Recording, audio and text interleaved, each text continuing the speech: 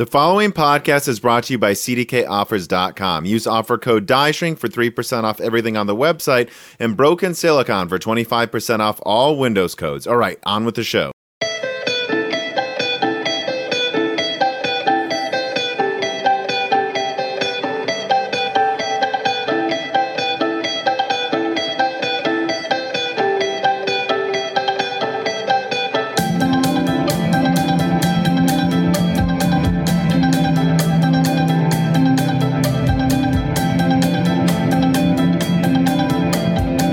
Welcome to Broken Silicon, a gaming hardware podcast. I am your host, Tom, and as always, I will let my guest introduce himself now.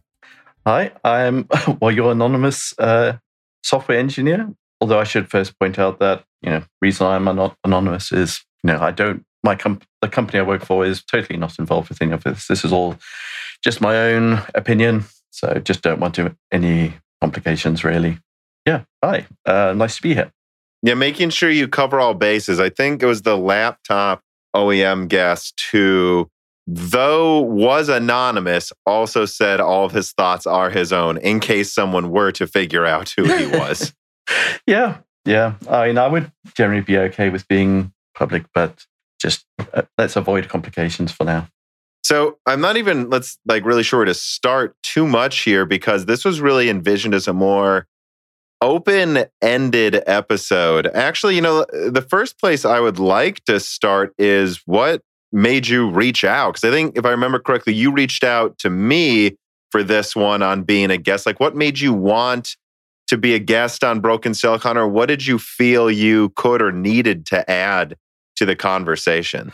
There's actually several things involved, but the first time I actually felt I feel like I could contribute something to help explain is I was listening back through your back catalog of interviews, and you had a interview with a server engineer, and one of the things that came up was how companies are very conservative about migrating to new hardware and all that sort of thing, but it never came out why this is the case.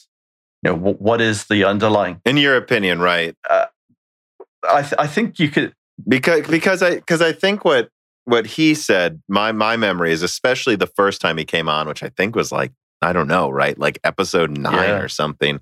I think he said that the reason they're conservative is for two reasons, or at least this is how I would describe or translate what he said. Which the first reason being it's predictable. So, when you stick to one company's set of products, even if, like Intel, and even though Intel may only be increasing performance by 5 to 10% a year, that's an easily predictable 5 to 10%. You can just go, okay, so every 3 years we will upgrade, and we know exactly, how much server space, how much energy it will use, and what level of performance gain we will get. And you plan 20 years ahead because of how predictable Intel was at a certain point. It was that, and then it was also just how much work goes into kind of programming your product specifically for their servers, right? Their motherboards, their platforms, that there are differences. Even when it's going from Ivy Bridge to Haswell, it's still much simpler typically than going from Ivy Bridge to, an EPYC platform. And that, and I can just speak from my end, working in the automotive industry, moving to a different company for any part, there's just all these little things you have to learn. This is how they handle the bills. This is who you call to get information on this. This is how they handle shipping things. There is so much involved switching to a new supplier of anything, and that's one reason they were also very conservative in staying with Intel. So I didn't mean to cut you off. I just wanted to jump in. That's my understanding of what he said on why these companies are conservative. But what would you say? What made you have something extra to say, or do you disagree with that? No, that's definitely part of it. Although software is also a very significant part of that, particularly if you have internal software. And even if we just stick with Intel, say, they tried to bring out an entirely new ISA called Itanium, and that just died. So why couldn't Intel essentially persuade customers to shift from Intel to Intel, just a different ISA? instruction set architecture, of course. So, the part of the problem is, well, there's lots of things. Partly is the hardware changes, but partly is, well, perhaps the biggest problem is support. So commercial support. So pretty much any company that has internal software projects will have that software will depend on other third-party software. So, Oracle database, for example, or, various Microsoft products. And they will typically have a lot of dependencies. And you need all those things to align, everyone to be agreed, just to be able to do it at all. But even then, companies are conservative. They will typically not be running on the latest version of any software. But as soon as you bring out a new instruction set architecture, like Itanium, then typically what's released is the latest. So that forces companies both to upgrade their software and their hardware at the same time. And that's just too much for most companies. And it's funny. I'm going to have another guest on in the coming month that I was actually having an early, touch base conversation with the other night. And he said very, very similar things, right? That they just upgraded to Windows 10. And if you were to switch from Intel as a supplier to AMD, you're not running Ryzen on Windows 7, right? That, like, as an example. And so, like, if you don't do that yet, now you need to upgrade to Windows 10 as well, which is something that, the server engineer we've had on a few times is very much so hardware-centric and less about the software reasons. Yeah. And just to give an idea of how conservative things are. So right now, there's a lot of complaints, shall we say, about pricing of new hardware, because a lot of people are very keen to get it as soon as possible. There's lots of early adopters. It's the exact opposite in the server space, to the extent that you will actually get paid to be an early adopter, or at least you'll get a discount to be an early adopter. Yeah. So, imagine getting paid by NVIDIA to, get a 3080. That's how different the market is. And that's the sort of thing that caused Itanium to fail, because what they didn't do is, although they provided backwards compatibility with x86, it was very poor. It was just too slow. Customers they did not have a smooth upgrade path. They effectively had to take an initial performance hit before they could get any benefit. And that was just a non-starter for most. And as you said, on the hardware side, even though AMD is software compatible with Intel, most companies are just reluctant to move to new hardware.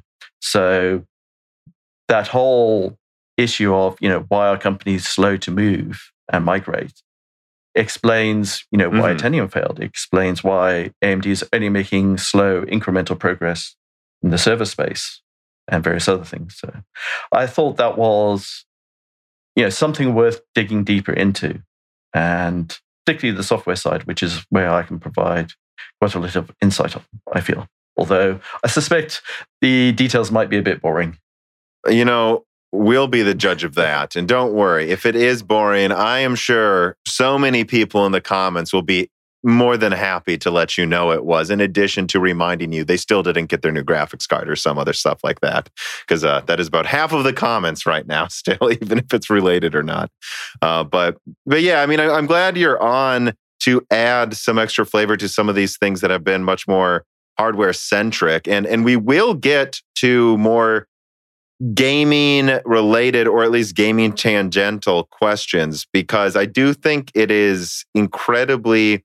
I won't even just say important. I found it very useful and illuminating to have people that typically don't talk about the gaming side, but have experience and the knowledge to be able to talk about where we get our performance from in games, what the hardware that powers games, even if that's not what you usually do, because you usually can go into a situation, look at a set of hardware, maybe it's not server this time, now it's a console, and just looking within in completely fresh eyes.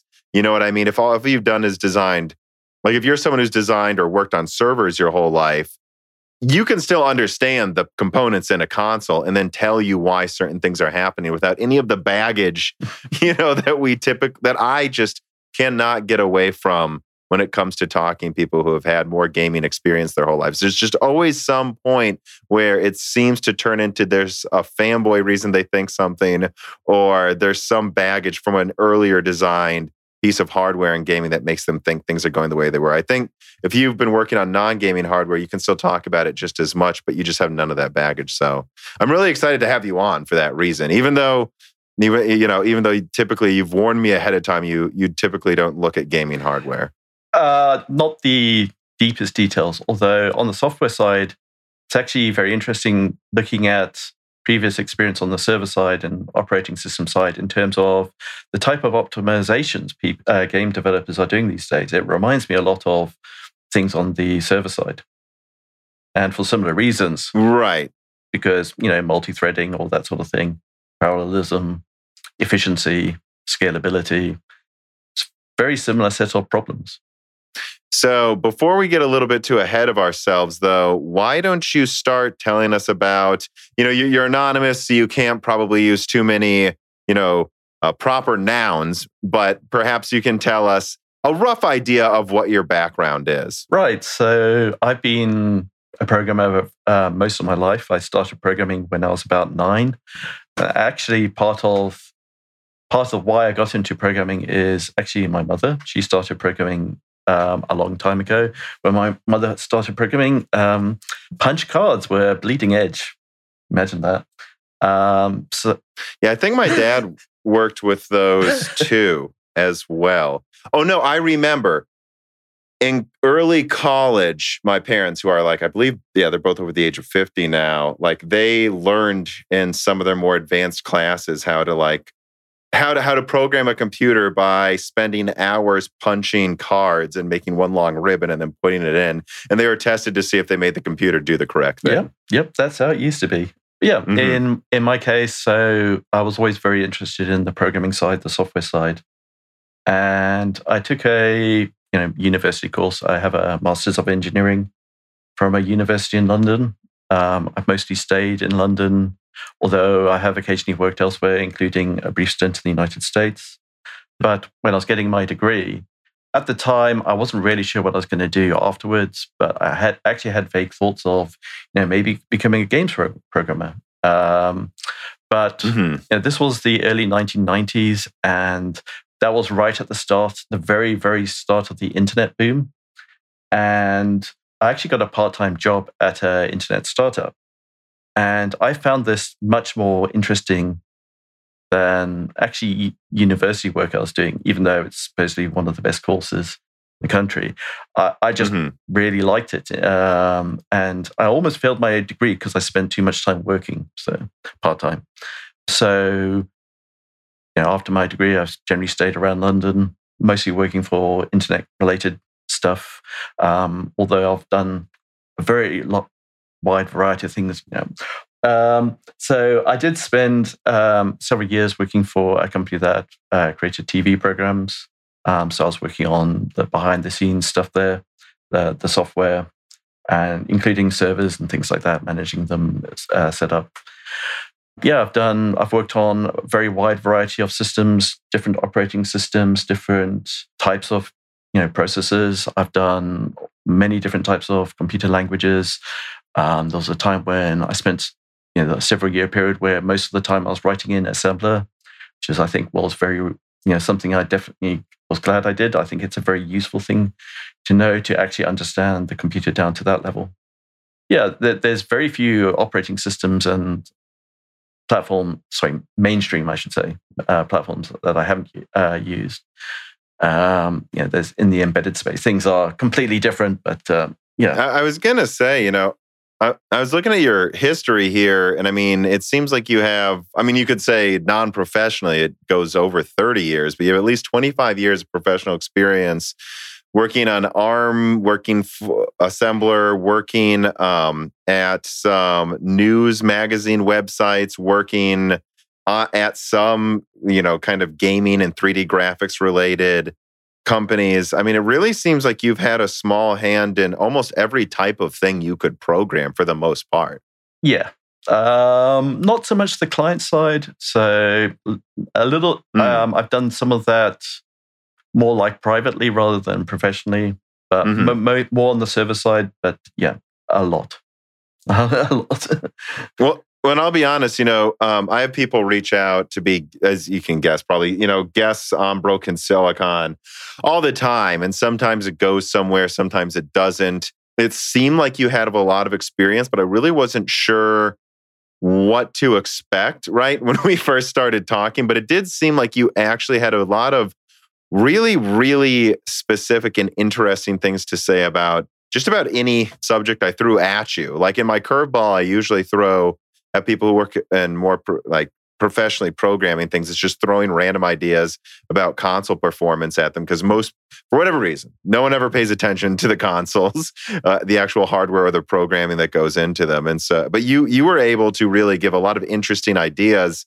And I think you were even working on possibly an article for the Moore's Law is Dead website, both one having to do with ray tracing, I believe, but then also one having to do with what may have taken so long for AMD graphics cards to go multi-die like Zen, right? So you actually had, there's some people that reach out and say they want to give their input on things, and then they don't really have much to say, frankly, that I haven't seen everywhere else already. Whereas you seem to actually have a lot of specific things to say about any question I asked, and really quickly. So I guess what I'm saying is for everyone listening, you do pass the sniff test. You seem to know what you're talking about. Well, thanks.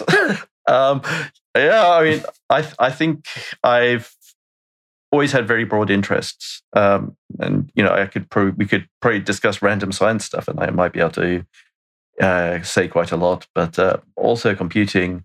But we have to be careful. Yeah, let's not get there. Computer nerds talking about science. It's just. I remember once me and Cortex did that in episode. It became a 3-hour long thing out of nowhere. Like we'll just start talking about futurism nonstop. I'll just get to a reader mail. So, as with all of our guest episodes, patrons can submit questions ahead of time. And Roofnik has a question here. He says, "Hey, Tom and Dan. Well, Dan's not here today. We have a guest, Roofnik. So you got that wrong, or you guessed wrong on who's here. But he does ask, what are your thoughts on tech sites that post YouTube videos on the best CPUs for 2020 or 2021, and then proceed to say they are only going to discuss CPUs available and not necessarily the best or what's coming soon? They're not saying the logical top CPU is, but due to demand, only this CPU is available. Instead, this is the one you can get as it's available at the time. They also know that the CPU recommended is sometimes on an obsolete platform." So I'm going to skip ahead here. It's a little scrambled, I personally think, some of the question, but he basically, to boil it down, I think what Roofnik's asking is that he finds it very frustrating how samey all of the reviews and recommendations are on all of these tech review websites, and that if you can't take into account this current situation or how things can change in the next 6 years, then what's the purpose of even evaluating a best of? Because nothing could be more important than how well something would age or what you can even actually buy. I mean, so I guess just kind of add flavor to what you were saying about like, what do you think about, because you were watching other tech channels, right? So like you're seeing what's going on with people like Hardware Unboxed and Gamers Nexus, who typically are trying to do all of these reviews and recommendation videos every week in a time where a lot of people are frustrated. Like how do you see this whole situation? There's kind of two sides to that. So the first on the specific question is, when you're doing a best of, as long as something is notionally available somewhere, I think you can count that as being something you can recommend, because you should be forward-looking in recommendations. So just because it's not available right now, I think that's if someone can legitimately buy it somewhere or has been able to recently, or can be reasonably expected to be able to buy it in a very near-term future, I think that's something you can say, that's something you can put in a best of or recommended category. Just because supply is tight, I think that's a little unfair. On the just kind of product review in general, I was somewhat involved with, not so much product review, but just this sort of thing, but about 20 years ago, so more the early 2000s. And so you did a lot of server testing, right? Actually, and not just testing, but background articles. And some of the background articles I wrote even, had university professors come up and say, can I include your articles in details, introductory materials for courses, because there was this kind of level of detail just wasn't available anywhere. So we did some of, you mentioned Hardware Unboxed. We did some of that, and this was all, this was before YouTube even. And I would say, for the most part, I'm very happy with things like product reviews. They're very professionally done. They're comprehensive. I feel like that if you're trying to address consumers, that's kind of like job number one, is trying to give them useful, meaningful data and information, recommendations, things like that. And I think that's actually about as good as it's ever been. I'm not saying there isn't room for improvement though. There's always various problems, particularly with things like benchmarking. So yeah, I would actually say that side is generally very good, and I think we should appreciate what we're getting to a large degree. I think that's doing that amount of work is non-trivial and requires real effort. When you get to more subjective things, it always becomes trickier. At a certain point, I fear that a lot of these tech review websites come off way too robotic, in that they're still putting out the same types of videos in a time where it's 10 times harder to get something, and it comes off as entirely tone deaf. Like, you would think that you would change your content a little bit, or be willing to do some videos where you just say none of these are worth the money. Because I think that's something I've been saying, and it doesn't benefit me to say this. Like, it benefits me to act like nothing's wrong and say, buy everything. And I'll get more. By the way, guys, I will get more sponsors if I tell you to buy things, right? Like, it's in my best interest to tell you to buy things. But I think that's where a lot of tech review channels are falling flat right now, is that they're literally putting out the same videos they would be putting out any other month. And it just comes off as entirely tone deaf. And I think that's when you go, well, maybe you guys should look into making other types of content when no one really cares about this type of stuff. I think, probably a good point to actually say, well, maybe we should do something a little bit different, or, what can you do with your existing hardware? That would be perhaps something useful. So if you suddenly put a PC on my desk with a top-of-the-line graphics card and said, play with it, do what you're interested in, probably one of the first things I'd do is take some typical games and do some profiling of the games. So what's the CPU doing at a low level? What's the graphics card doing at a low level? There's all sorts. It's not something I've done yet, but there's a lot of tools to help analyze your system more from a programmer's level. And, I've done that sort of thing in the past on the server side, particularly. So not games, but, so why is this graphics card behaving the way it is? Why is this game behaving different to that game? Why is, what is the real overhead of various little bits and pieces, such as ray tracing, although that's not quite a little bit and piece. There's all sorts of things you can do. And, depending on, what you're used to, you could think of different things.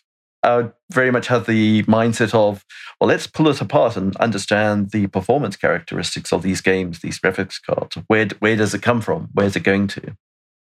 Yeah, so let me skip ahead here then. I actually want to move on to kind of more open gaming hardware programming questions, because I think that's kind of what we're starting to talk about here.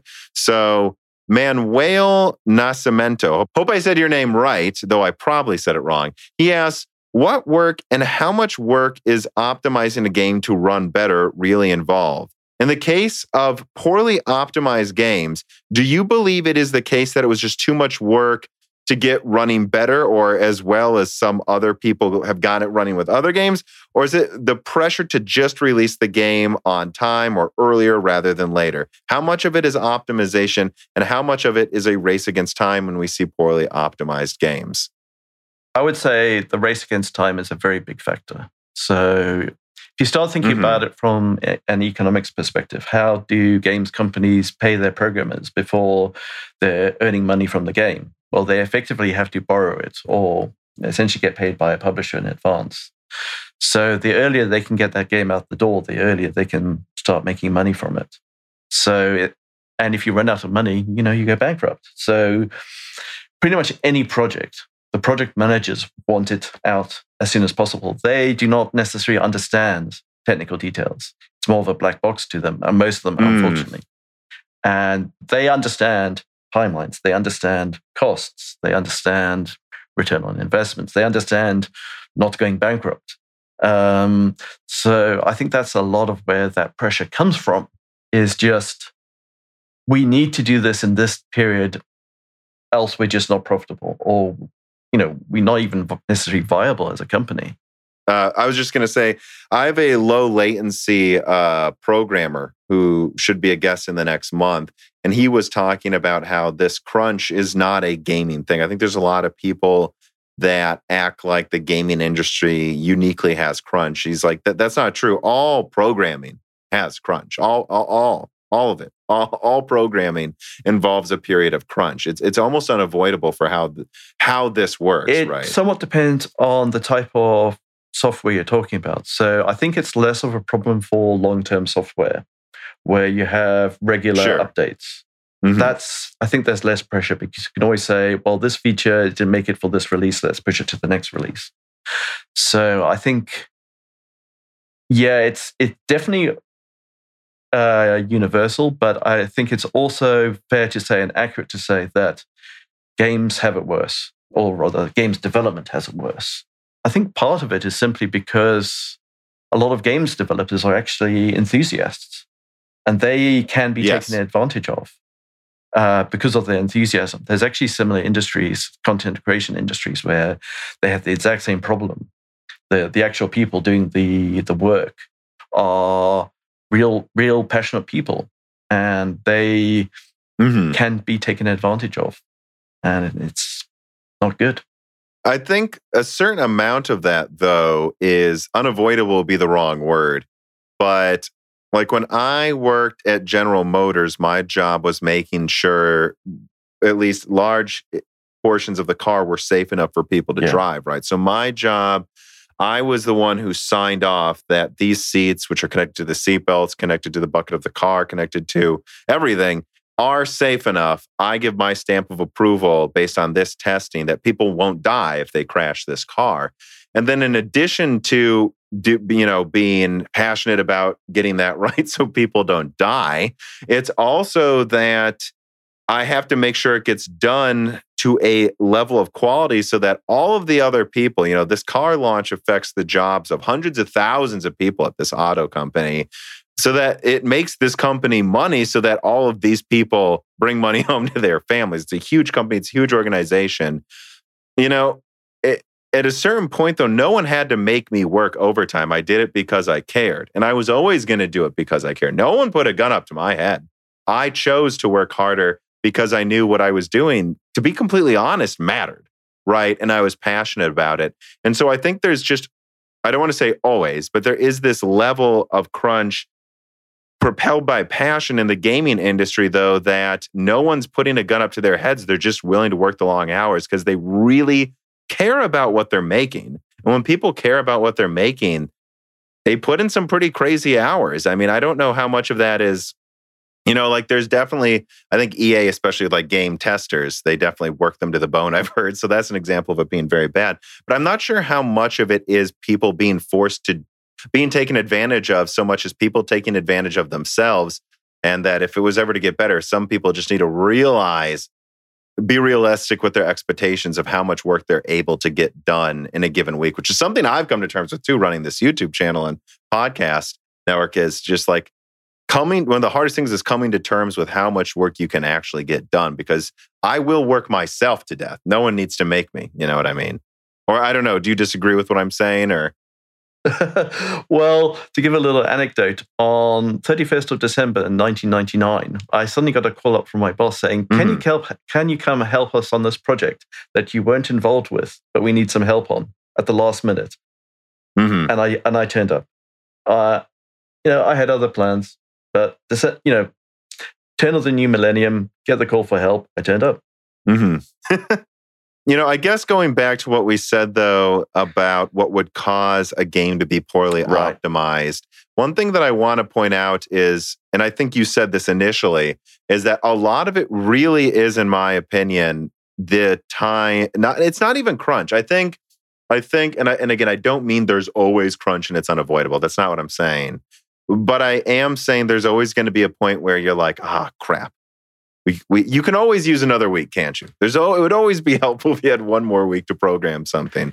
So there's always going to be this period where there's 1 month left and people work extra hard because they care. But the problem is when, like you said, I think they're required to release something before it's ready. Right. That it's not laziness. From what, in my experience with anyone I've talked to in this industry, it's, the game has to come out by this time. And I actually think, and I don't want to beat a dead horse, but I have to bring it up because it's the perfect example, and there'll be a link in the description about Cyberpunk 2077. Apparently this game was planned to release in 2022 based on numerous accounts from people inside the company. And Cyberpunk's response to that was, well, you didn't talk to everybody. They did not deny that that's true. They did. And so what I'm forced to conclude then about the state of Cyberpunk 2077 is that even though it took 7 years, that game probably wasn't really expected by most people working on it to come out till the end of 2021 or early 2022. And that I suspect their company was running out of money and they needed to get something out no matter what, or they would go out of business. And we've seen this with a lot of other games, by the way, where this thing happens where they're like, it has to come out by this time, or we will go bankrupt, or, for example, EA will cancel the project and fire us, right? Like something like that. And I think, and the truth of the matter is, I think what they should have done is just have a round of funding to get the final 2 years out, because what they did is they lied. And as far as I can tell, they're going to be sued, and I think they're going to lose the lawsuit. Because there's public accounts now of them knowing it wasn't ready, that the E3 demos they showed were based on a build that wasn't in the game.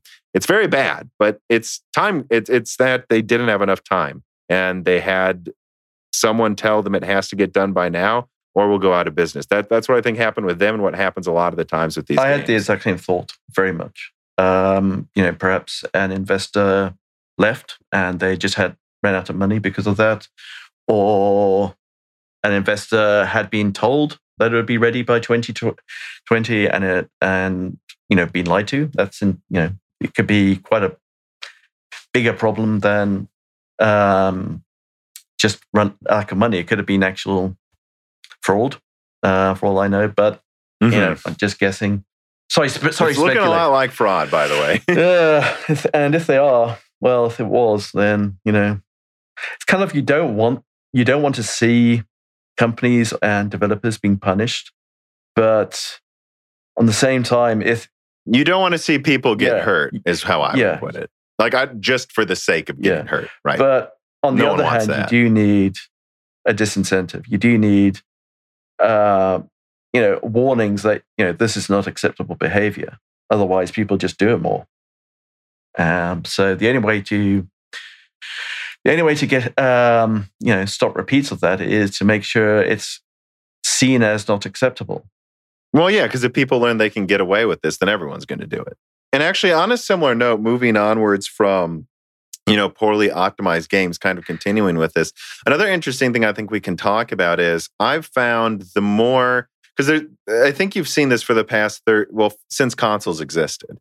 You've seen this argument of the poorly optimized console port to PC. And when I've really dug into a lot of these ports, it exists. There are definitely bad ports, like Dark Souls 1. But they admitted it was a bad port, to be fair. They said, yeah, it's a bad port. We just did this because you guys had a what was it, like a Kickstarter for it or something.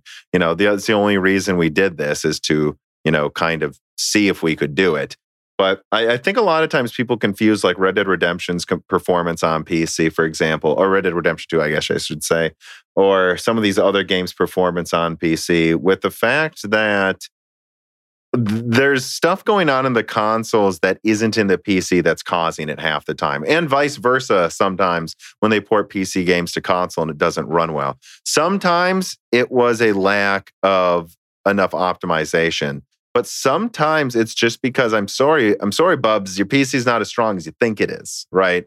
Like one example specifically is the reverse of that is the CPUs in the PS4 and Xbox One, where it's like, why can't we get more 60 hertz games? And it's like, well, those consoles were designed with 1.6 gigahertz CPUs. So you're not getting 60 hertz games, you know. Doomberry writes in and says, I love to hear about the PS4, Xbox One release and specifically how underpowered their CPUs were. It certainly seemed to catch some devs by surprise. And there are a few games from around that time which are known for being downgraded at release. Some big examples that come to mind are Order 1886. Well, I don't know about that. 1886 looked as good as the initial visuals I saw. It just ran at like 24 frames a second. Watch Dogs definitely had some sort of a downgrade or something. And Dark Souls 2. Yeah, I can't speak to Dark Souls 2. I don't remember. I didn't follow that game closely before it came out, though. It says, what caused game devs to underestimate these consoles? The messaging from console manufacturers unclear. What? I don't know. I think you're asking a few questions at the same time. I think, first of all, when they do the as they call them, bull shots for games, they try to make the early trailers look as pretty as possible. So, you know, I mean, that's what that is with like Watch Dogs, and I assume Dark Souls too. But I mean, I don't know what would you say to some of the questions he's asking here? Well, there's certainly part of it is who set those expectations. Was it the consoles manufacturers? So were they, say, pushing for 60 hertz 60 hertz games? You know, because I don't think they were at the release of those gens. Like, I don't remember. Like, Killzone Shadowfall was 30 hertz. I think it had a 60 hertz online mode, though, I guess. Rise, Son of Rome on the Xbox was below 30 hertz. I don't remember Sony or Microsoft saying these are 60 hertz consoles. I just remember some developers deciding to try to make their game 60 hertz, and usually they ran at 40. That sounds quite plausible to me. I think actually that probably happened quite a lot, that they were aiming for 60, came up short, and either couldn't or decided it would be better for them financially not to do the optimization. And I think it varied a lot between the type of developers we're talking about. I think developers that had their own game engine have a slightly different perspective from those who effectively borrow someone else's.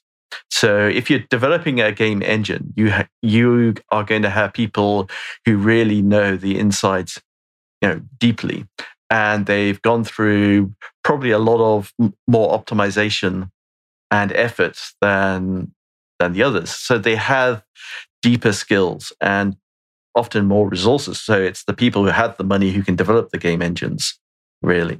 So I think those companies were able to push harder because they were able to optimize more. So if you're borrowing someone else's game engine, you can only optimize your work. You can't necessarily optimize the game engine itself, or it's a lot harder because you might not even have the rights to do so. But even if you do have the rights, it would be a long learning experience to get that far into it, depending on what you've done before. If you haven't had to do that before, then that's not something you can do at the last minute. And I think, and I've seen some interesting talks by games developers talking about the sort of optimizations they were doing for that generation. And I think they still weren't really up to speed with things like multi-threaded optimization.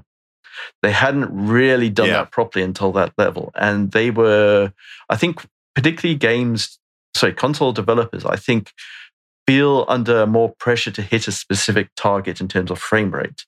So they want a standard frame rate.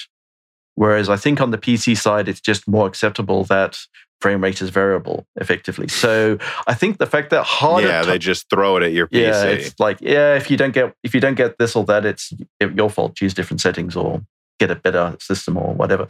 But when you're targeting a very specific known platform, and some people are getting 60 hertz and you're not, and you're saying you're going to target 60 hertz, I think that puts more pressure on you to do that optimization, to go the extra mile. And, I think perhaps also that filters up higher to the managers because they know that if they hit that, if they hit 60 frames refresh rate, that's something they can push and sell as, we have this quality. And so I think in those cases, you see more effort, and they will go through the learning process of, how do we go from 40 frames a second to 60 frames a second? It's, sometimes it can be just as simple as we actually need to, it's not that we need to change the quality of the graphics, but we need to just get more out of the existing cores. We can look at what we're getting out of them currently, and we can see all these spaces where this core's not doing anything, this core's not doing anything. So they can figure, well, if we can get everything to run at near optimum, then we can hit our target. But you then need to go, well, this is a software optimization problem and a multi-threaded software optimization problem. And if you've not previously done fine-grained multi-threaded optimization, then you have to implement it. It's not this sort of thing didn't exist. It's beforehand. It obviously did. I mean, it obviously existed in the even the previous generation. So PlayStation 3 and so on.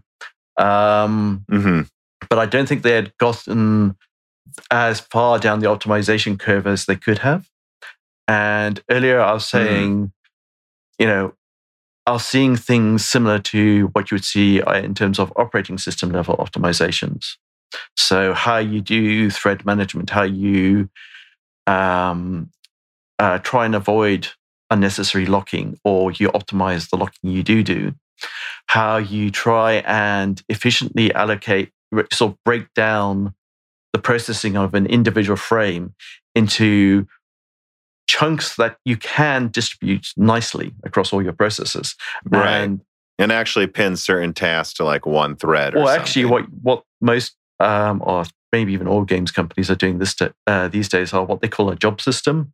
But you explain it, so for people listening, games companies are calling this, job system, but, I'd perhaps call it something else, but it's, very standard way of doing multi-threaded optimization. I've actually done this, I think I did it the first time about 2010 on a 2D graphics processing project.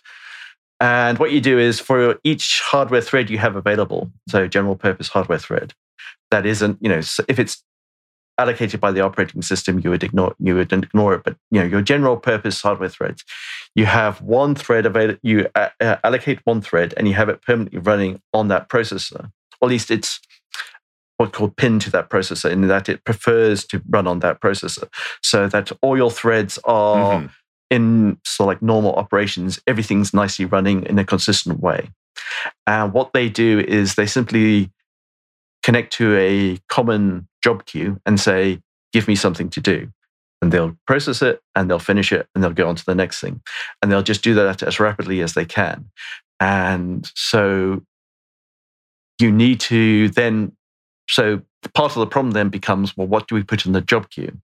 So if we start at the, if we imagine the beginning of a frame, you would probably have a lightweight background thread. And when you have your vsync, you trigger, okay, new frame.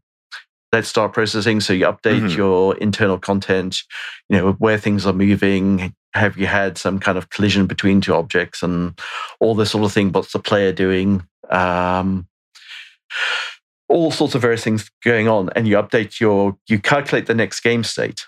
So essentially what you want to render, and then you pass that on to the GPU. So you can break that down into a whole number of subtasks. And you want each of those subtasks to be small, but not too small. So there's a kind of Goldilocks zone. So if you imagine your typical, say, okay, so if you're targeting a particular clock rate, you'll have, let's say you want to complete everything within 16 milliseconds. You probably don't want any tasks that are more than a millisecond. That would be quite bad, because, if you do have any big tasks like that, you would try and make sure they get run right at the very beginning. Because if you have one straggler, one little thread that still hasn't finished, and you get that 16 millisecond mark, You're right. You would allocate that to like one of the highest clocked cores first to make sure that one's not a straggler, is what you're saying. If at all possible, you would try and do that first. And if you can't, you will start having drop frames, and then you would probably need to break down that task if at all possible, or somehow re-engineer it so that it just doesn't happen.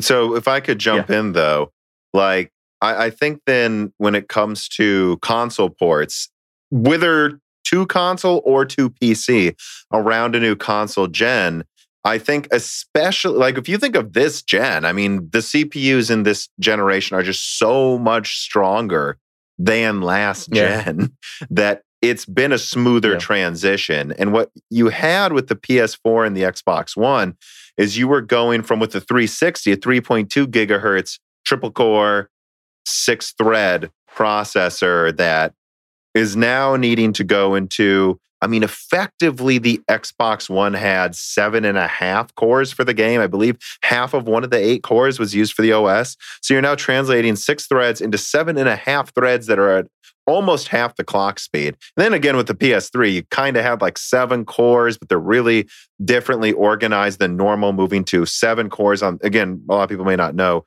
the base PS4 actually just had 7 cores. One was disabled. So now you're moving to 7 cores on the PS4, but they're clocked half as fast.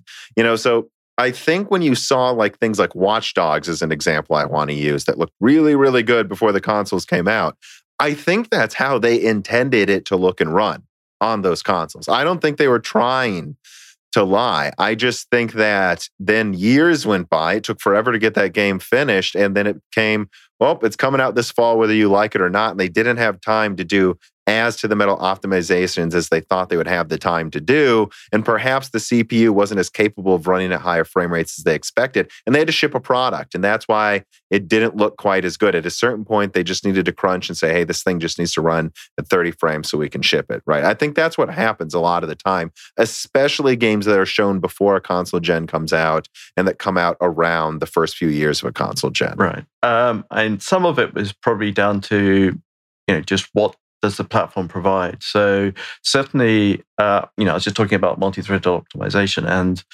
the operating systems of those consoles, definitely from the PlayStation 3 era, and that kind of thing forwards, they provided low-level things to help, have threads with little overhead and things like that, and low-level primitives. But you need the stuff built on top of it to be well calibrated, well optimized, and certainly that those sort of things would exist in Windows as well to a degree. But you're now potentially dealing with a whole significantly different software stack. It might, if say you're running a one game engine on the console and that's not available on the PC, you might have a very serious porting problem. Essentially, you have to rewrite or create some of the game engine yourself or adapt it to an entirely different game engine. And that might have very different optimizations. So that would be, if you have a scenario like that, that would be very hard. If you can keep to the same game engine on both, it would probably be a lot easier. Well, actually, let me throw this reader mail in then. Illyrium writes in and says, what's going on with Horizon Zero Dawn on PC? Because I think this is an example of what you're talking about. He goes, we have to waste some 10 minutes every time we launch the game for the game to optimize shaders. Well, it's clearly underutilizing CPU cores, RAM, GPU, and SSD. Then they added pillar boxing on ultra-wide resolutions, whether there's a cutscene, even though it's in-game, not pre-rendered or anything. So there's no logical explanation for why they can't use the full 21:9 aspect ratio.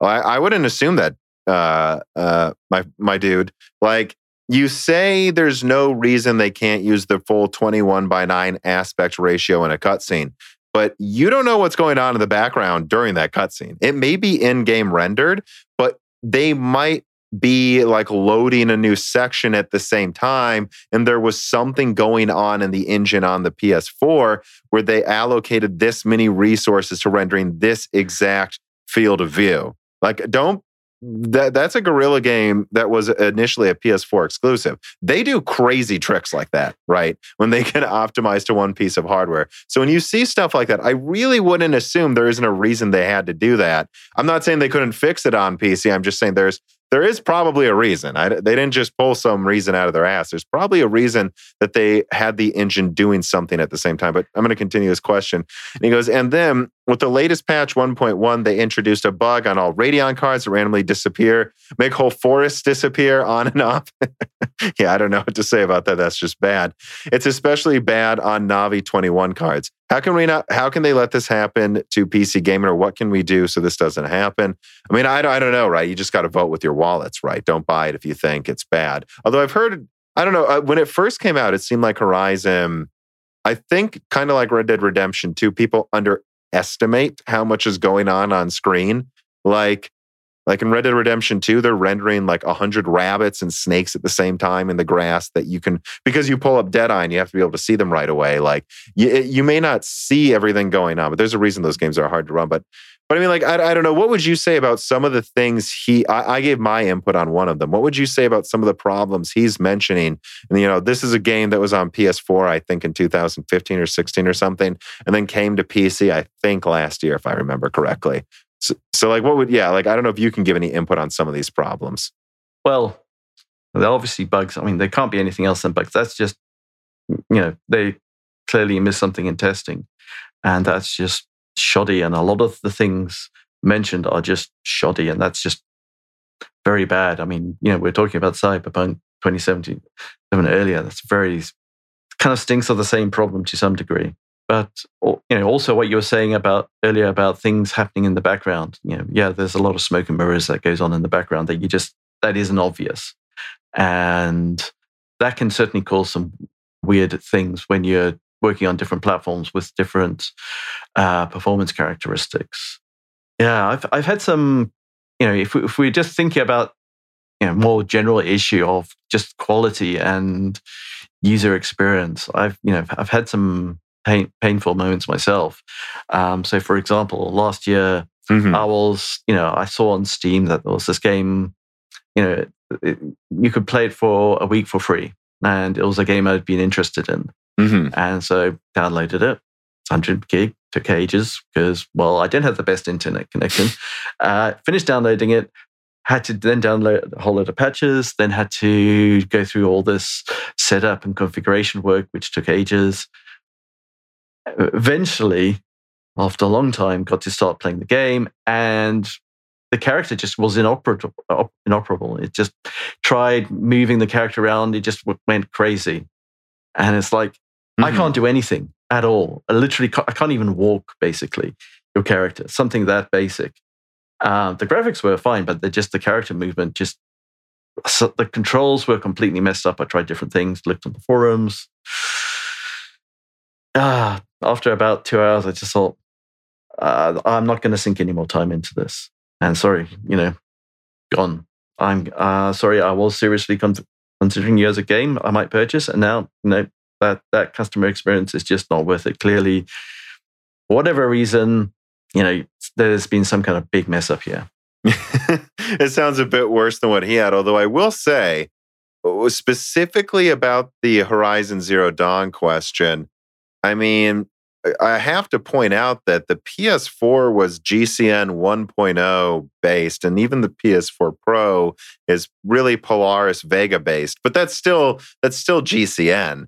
I mean, when you're saying it works really badly on RDNA, especially Navi 21, I mean, guys, RDNA is an entirely new architecture. All Guerrilla's really done is pretty much programmed to one piece of hardware for years. And I think they even put out a release saying that they screwed up, So I have to say that a lot of these newer bugs are clearly due to that they were just so used to programming to one piece of hardware. And like I said, and I think like you agreed, that there is actually more smoke and mirrors in the background for games that were designed specifically for one piece of hardware than you might expect. That none of these things like the pillar box and cutscenes they just didn't think to add something else. And actually, there's a lot of PC games still that for some reason don't support 21:9.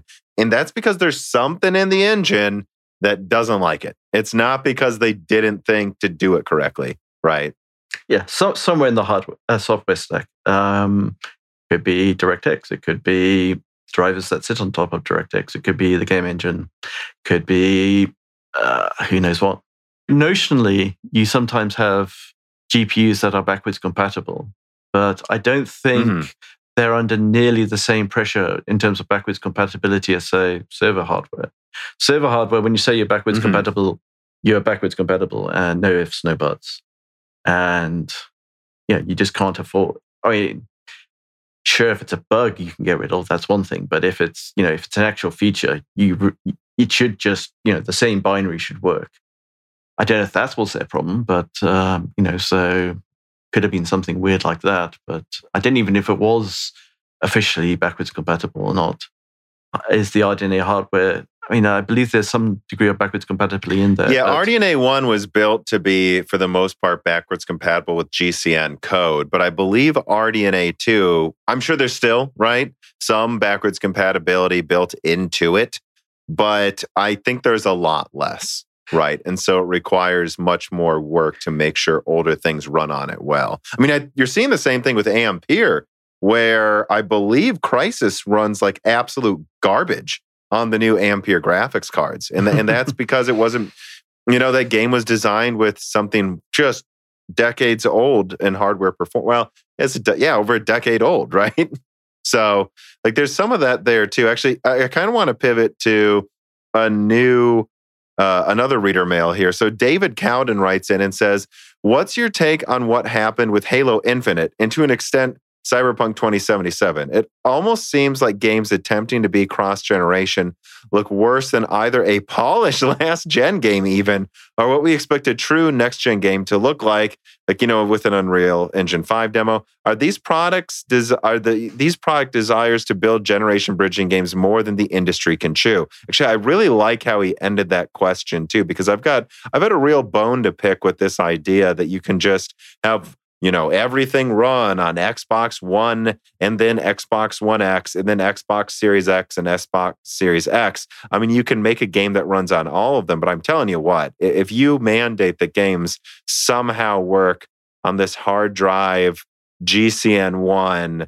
1.7 gigahertz or whatever it is based console from 2013, you will not be making good use of the next gen console that's just light years ahead, right? There's certainly a jack of all trades, master of none aspect to it, and you're spreading your development team thin potentially. If you're sort of under-resourced in general, and you're giving each development team not enough resources, and you're trying to develop the game at the same time, I think you're more likely to hit issues compared to if you did. It's hard to say, really. It might be in some ways easier to do one system first and then try and port that. But on the other hand, you'd probably have different sorts of issues in terms of optimization, because if you go for your strongest system first, then you go, oh, this totally doesn't work on this older stuff. But which I think is the right thing to do, right? If you were to ask me, I'd say program for the Xbox Series X and then just try your best to shrink it down to the last gen, because we're in a new generation. I hope you're prioritizing for the future. But then you look at Cyberpunk and it didn't turn out well. Yeah, I mean, we were talking earlier about the economics of games, making games, and the more platforms you can target, in theory, the better return on investment you get. So, totally understand why they want to target as many platforms as possible, and if they can do it well, potentially they have better resources available to spend on everything. But you got to do it right, and you can't do it on chump change. And to reverse what we were saying earlier, if you target initially older generation, it's much harder to then bring it up to, say, the quality you would expect for the newer generation, particularly with something like ray tracing, actually. That's, I think, catching a lot of developers with unexpected performance and quality considerations. There's something like ray tracing and the performance optimizations you have to consider for it. It actually there's some things that you wouldn't expect make a big difference to performance, like how your textures work. And so if you have a very flat texture, as in, you don't have Like you literally have a mirror finish and a flat mirror. That's a lot easier than a bumpy mirror. It's the maths are simpler. Oh yeah. And things like that. And so if you wanted to, because of where we are in terms of hardware optimization on ray tracing, there's just, you have to design the scenes, your levels, your characters, everything from the ground up, really, to get decent performance, I would say. And that's the sort of thing that's hard to just slap on at the last minute. You've already designed your textures and everything. You've probably even signed them off. For all you know, your artists are already working on some other project, depending on where you are. So I wouldn't be surprised. I wouldn't expect to see decent performance with ray tracing unless it was designed for that from the start. But then you're going to have, well, okay, we can do ray tracing here, but that means we have to have poorer quality textures, or we can't have the richness of textures that we wanted. So then you might decide to go, okay, we'll design this room to look good with ray tracing, and we'll have this other room where there's basically no ray tracing, but we can have the nice textures and try and maybe do a bit of a hybrid there. Well, right. And that's interesting because, Jensen Huang walked on stage and he was just like, well, ray tracing, it just works. It's just easier to program. But in effect, what you're really seeing this generation and for the past few years is it doesn't just work because it's so taxing on hardware. They're having to just do more work doing little optimizations in every single room to make sure it runs well with ray tracing. So really, ray tracing hasn't made things any easier for developers right now. Maybe it will, right? In my opinion, in 5 years. But right now, it's really just added more work on top of the rasterization work they still already have to optimize a ton. There is actually one caveat to that, and that's dynamic shadows. Mm-hmm. Apparently, dynamic shadows in the right circumstances with hardware ray tracing, dynamic shadows can apparently be faster. Yes, and better quality. I think the new Call of Duty uses that. And there's a couple other games that might use that too. That there are some developers right now at the start of this generation that are deciding to not use a lot of ray tracing, but use that for dynamic shadows. And that I've actually heard a lot of people say they look incredibly good. Yeah. So when you're going from pure software to hardware supported, you can get and you're effectively doing the real calculation. Then instead of it being a quick approximation because you're doing it in software, it's a true calculation with hardware optimization. And yeah, so you could actually get performance enhancements in those very specific areas. But from my understanding, that pretty much only applies if you have, well, basically outside. So open world, you're pretty much your only light source is the sun. And even then, it doesn't always work. Mm-hmm. And that might also depend on the game engine as well. But so that's, as far as I'm aware, the only low-hanging fruit. So that one thing might get taken up, but the rest might take considerable planning, not just optimization work, but planning. Working with your graphic artists and saying, well, okay, you have to do it this way, otherwise performance will be shit. Mm-hmm. When you can kind of see why shadows would be so appealing too, because they look obviously better if they're more accurate and high resolution.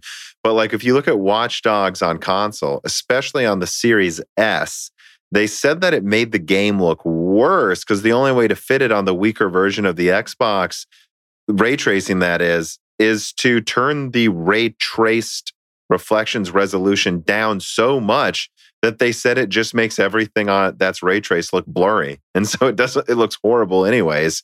Whereas if you're ray tracing a shadow, it's just black. You don't need to worry as much, you know what I mean, about accurately reflecting things in the, in accurately tracing the reflections. It just needs to trace a black outline correctly, and then you're good to go. So I think, yeah, that's going to be much, much, much more appealing for a lot of games over the next couple of years, is to just use the ray tracing tech for good shadows.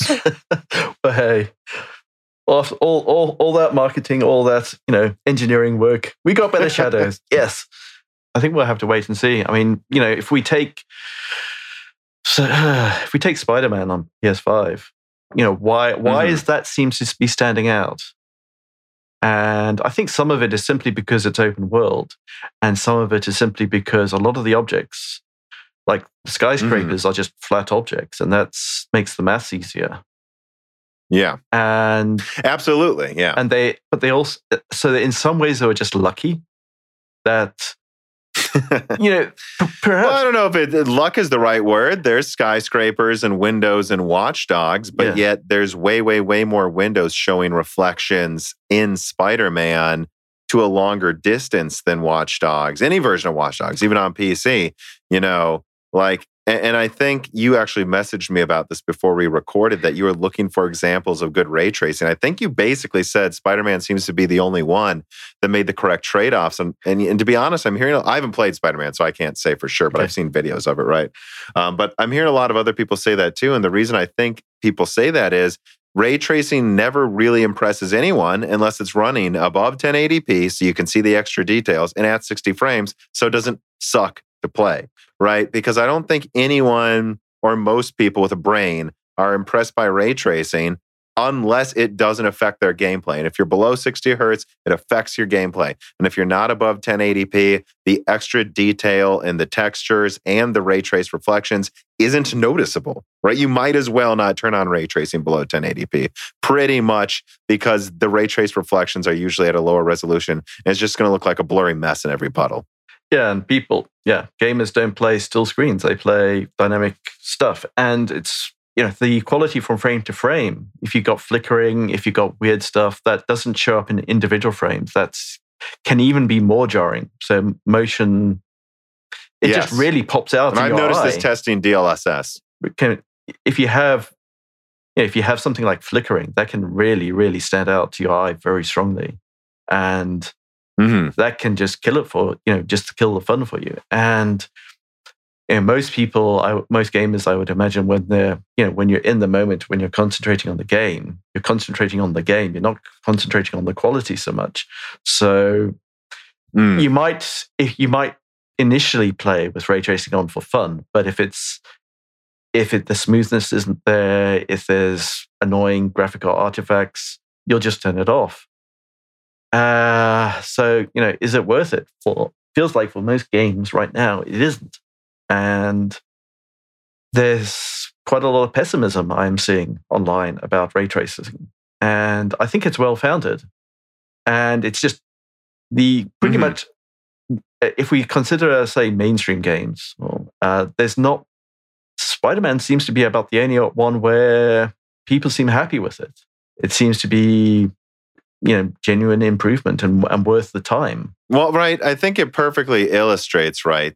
Again, kind of like what I was saying, there's no point in turning it on unless it's obviously noticeable and it doesn't ruin both your resolution and frame rate, or really one or the other. Again, I don't think people need 4K, but I do think people want above 1080p on the latest hardware. They do. They want it to be above 1080p, and they want it to be locked at 60 frames. And I think Spider-Man will demonstrate to developers that you guys got to stop either getting lazy and just flipping it on and then turning down the frame rate or something like they did with Watch Dogs, or you've got to just make it only turn on for certain objects. Like just turn it on for mirrors and glass in a city, turn it off for everything else because it kind of looks worse. And I'll test it more once I get the 6800 XT and an Ampere card that's coming right now.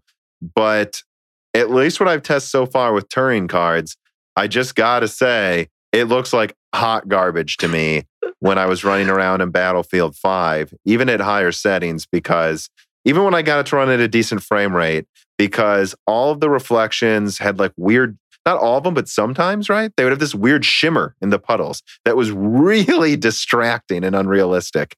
Or they would, in some reflections, it was crazy low resolution compared to the resolution I was playing at. And I really thought it looked terrible. Like it made me come to the conclusion of like, well, maybe we can get to a point where we can run low levels of ray tracing and like that'll at least be nice on higher end hardware.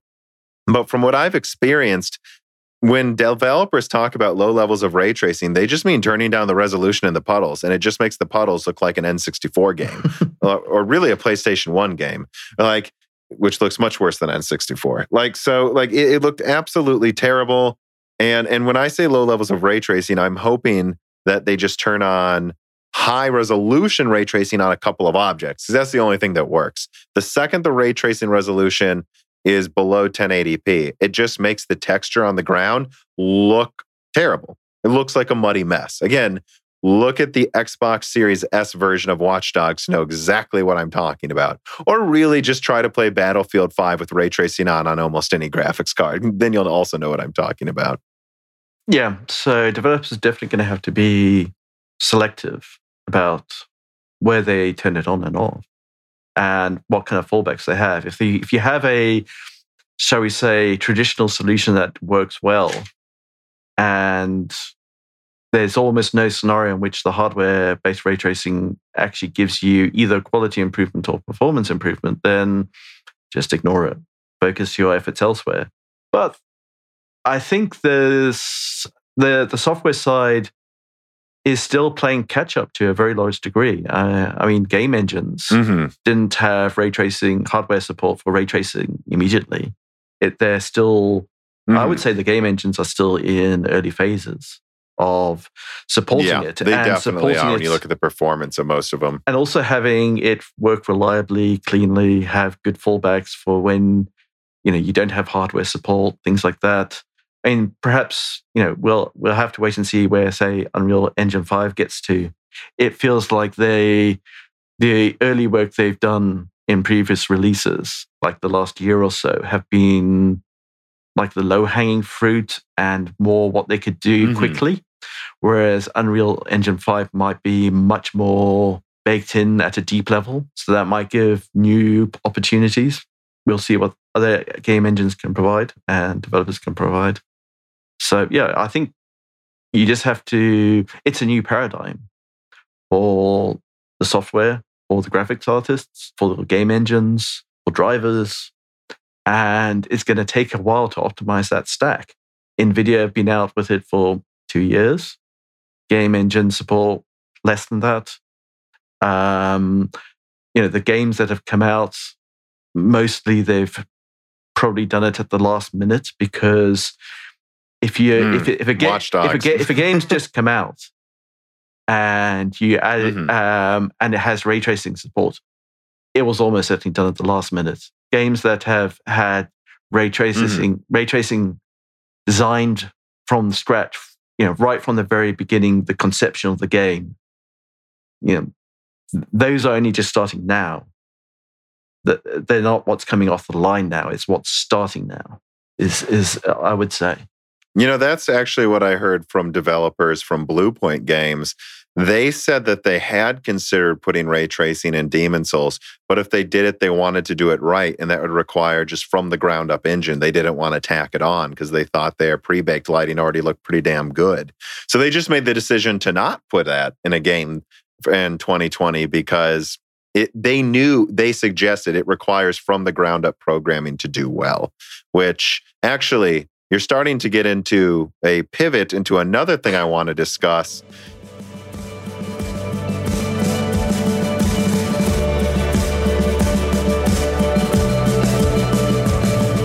Gosh, Reese, why does Windows 10 Professional have to be so expensive?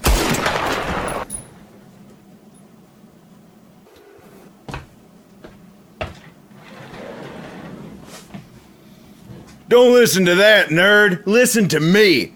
You can get all the great Windows and gaming keys you need at CDK Offers. I have a plan. Go to cdkoffers.com to get all the Windows Professional and Microsoft Office keys you need, and games as well. Add them to your cart, and you can even apply one of them City Slicker promotional codes like DashRink for 3% off software and Broken Silicon for 25% off all Windows codes. I do have an account on this website, and it is ultra easy to use. Just submit your order, use PayPal, credit card, or Bitcoin, and go to Windows website to download Microsoft Professional. One more time, that's go to cdkoffers.com. They are a fantastic sponsor of Moore's Law is Dead. Use offer code DashRink for 3% off everything on the website and Broken Silicon for 25% off all Windows products. Now, back to the show.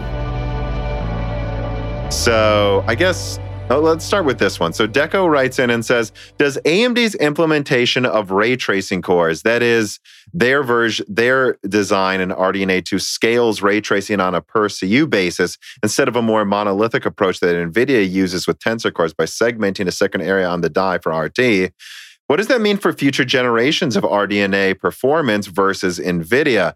Do you think AMD will age better over time into RDNA 3 with this approach? Or will NVIDIA always have a ray tracing advantage with how they're handling ray tracing hardware?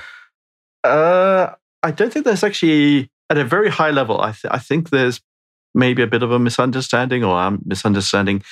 So the way NVIDIA are doing their RT cores, they can scale it up with their architecture. It's not they're doing it at per block in quite a similar way to AMD, I would say, at a very high level. Very high level. Not low level. The level could be very, very different, but at a very high level, they scaled up the number of RT cores from Turing to Ampere. They can just carry on doing that. Why not? AMD can do the same. So I don't think there's a obvious bottleneck in that regard. In terms of how just AMD will, ray tracing for AMD, well, yeah, to follow up the previous point, they've only just started. So the drivers have only just started. Game engine support for it has only just started. Although some of the theory has been there, and some of the, shall we say, the game speculation, maybe. Well, if you think, say conceptually, although that they're both hardware ray tracing, base ray tracing support, the actual implementation is different, and what works will be different. So if you take something that was well optimized for NVIDIA, that's not necessarily going to be automatically well optimized for AMD. Navi, we should maybe say, or RDNA. That will take time. But if you go from a game which has at least some ray tracing already, they've probably gone through at least a first pass optimization in terms of things like light sources, textures, room design, what sort of ray tracing features they actually want to turn on and where.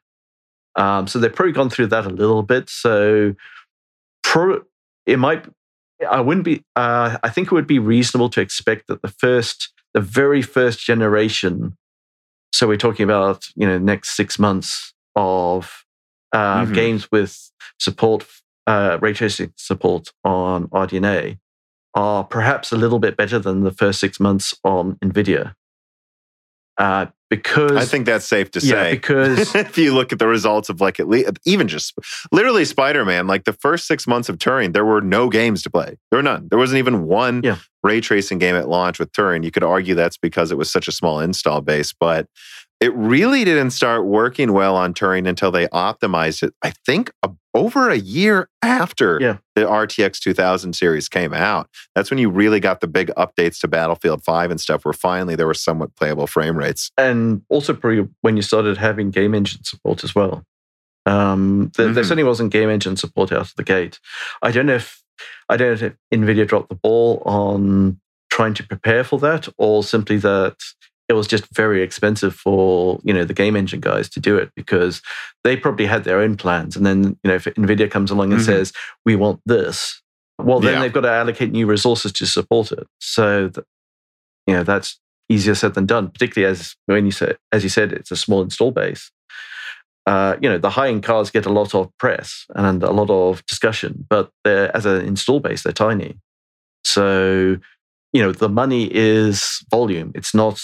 You don't, selling a game to a guy with a high-end graphics card gives you the same money to selling it to a guy with a low-end graphics card. So you have to support the mass market where you can. And obviously, you want to try and make it scale so that it looks better on the high end, because that's what you can use to then sell the game. It's not that they have no motivation; it's just limited because the payoff is limited. Right. And I think what I would default to, which is what I believe I said in my 6800 XT kind of review day impressions video, is that at the end of the day, NVIDIA seems to generally have better ray tracing performance right now. Card to card, like when I say card to card, I mean comparing, for example, 3080 to 6800 XT or 3070 to, I don't really know if that's fair to compare the 6800, but like almost, I guess maybe we'll say 3060 Ti to 6700 XT when that comes out. NVIDIA seems to, for the same rasterization performance, have better ray tracing performance than their AMD counterparts right now. But at the same time, when you look at like Call of Duty, Cold War on the consoles with ray traced shadows, or Spider-Man on the PS5, that type of impressive ray traced, effects did not exist with anything NVIDIA for years, and arguably doesn't now, right?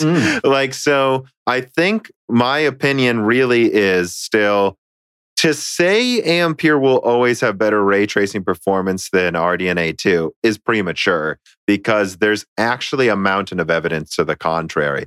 I wouldn't bet money AMD will have RDNA 2 age like fine wine, as they say, and outperform Ampere ray tracing quickly.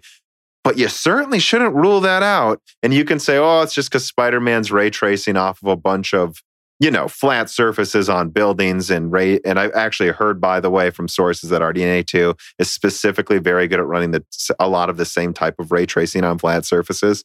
But you know what? It still is more impressive. I don't really care what it's good at if one of them is producing effects that are more impressive than the other one. So I just do think it's premature to say Ampere is better right now. Long term, it might be, but I'm not so sure. And what happens when AMD launches an over 300 watt RDNA 3 card potentially that is rumored to have double the compute units of RDNA 2? NVIDIA is using 350 watts to have better ray tracing right now. What happens when AMD gets up to something that powerful? I don't know that I would bet, that NVIDIA will always have better ray tracing. Certainly. If we just think of pure software optimization, AMD, they're just starting. So I would at least expect the gap to close at a minimum. At a minimum, I would expect the gap to close. Whether AMD overtakes on average, who knows? We'll see. There might be some very specific cases. So there's different hardware that'll have different special cases. So it's interesting to consider Spider-Man. Is it how specific is it to the environment they have? How specific is it to the amount of work that was put into it? We might not see another game like that for another year or two. Sure, which is why I'd say don't bet on AMD winning either. We just have to see, right? But actually, let me pivot to this question here. So Connor Horry writes in and says, "Do you think ray tracing will cause this generation of graphics cards to age poorly overall? Currently, there's a lot of debate about how relevant ray tracing will be in the future. Reviewers hammer home the point that NVIDIA cards can run X game at 40 frames per second with ray tracing, while the equivalent AMD cards are 20. But in both of these examples, both cards look bad to me, considering those frame rates are lower than I want for top-tier cards. If ray tracing becomes more relevant, I would think this generation will actually possibly age very badly overall, as they are essentially first gen. Or do you think it is possible ray tracing will be more efficiently implemented in a future way that keeps this gen relevant? And on a similar note, do you think ray tracing will accelerate the aging of older cards like the GTX 970 that doesn't officially have any ray tracing support at all?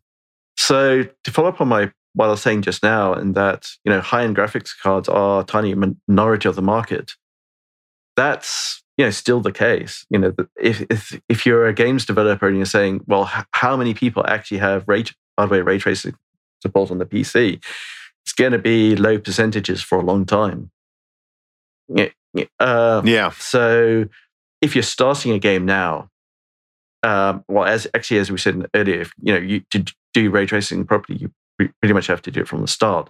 So if you're starting now, you might say, okay, 3 to 4 years from now, where's the market going to be? Well, you're probably able to assume quite a lot bigger install base than now, for sure, much bigger. So you would have some value, but you're still going to have quite a few cards that don't have ray tracing support or are relatively weak. So I think it's going to depend on a lot of factors. So how many games developers are actually doing that? Are they already planning to do it as like a default option almost, in terms of what they choose to implement and not, or are they going to leave it till later in the process or the development process? So I think games plan to come out, for example, 3 years from now. So like Pragmata is a game, or 2 to 3 years from now. So any game coming out 2023 or later, I think those games probably are planning with ray tracing from the ground up, right? But I think that any game over the next year, not any, some of them I'm sure put thought into it, but a lot of them will still have done it last minute. Yeah, I think for if you're a manager, if you're trying to make the decision, if you're trying to call whether to go all in on ray tracing or not now, it's a difficult choice, because how is it actually going to be a payoff? It's not going to work for all games. Open world games, say set in bright sunlight, you're going to get dynamic shadows, that's about it. Maybe some reflections of water, that's about it. You're mostly outside in bright sunlight with single point source. You're not actually going to get that much payoff from ray tracing. You can maybe try. You could maybe say, okay, let's have lots of indoor scenes, or let's have lots of cases where the character is walking through sunlit woods and you have, beams of sunlight coming through and things like that. But is that going to enhance the game? Is that actually going to increase sales? And so it's going to be game dependent for sure. It's going to be, you might just say, okay, we're not going to take the risk. Let's actually stick to tried and trusted methods, and we'll see, and we'll wait and see on the next game. And that might be the entirely right bet if the software side isn't up to it. Sorry, the optimization. So you would have to make a prediction on how far optimization is going to go 3 years from now, for example. So if optimization gets you less than you expect, well, you might be a bit screwed, for example. But it's also whether you're targeting console predominantly or not. So if you're targeting console, you're going to have hardware ray tracing. Targeting PC, you're going to have to be a bit more careful, because although the top end cards might have sufficient capacity, the lower end cards might not. Although it depends what resolutions you're predicting people are going to run at as well. So there's a big move to 4K. Because you'd want to assume most people, right, with a decent card are going to want at least 1440p performance. I think that's the minimum pretty soon. Imagine that 4K monitors almost everyone buys 4K monitors from now on, and therefore they want to run their games in 4K. That puts a very different pressure on your games. You're going to need, that will tilt it more towards rasterization. Whereas if average gamers stay on lower resolution monitors, then that will make it easier to do higher quality, effectively better quality pixels rather than more pixels. So that would make it easier to do ray traces. You don't envy the choices that people are making, because you're trying to predict the future 3 to 4 years from now, and you only have so much control over it. Right, and then you're also kind of predicting how much you'll be able to get out of optimizing, and sometimes you get more than you'd expect.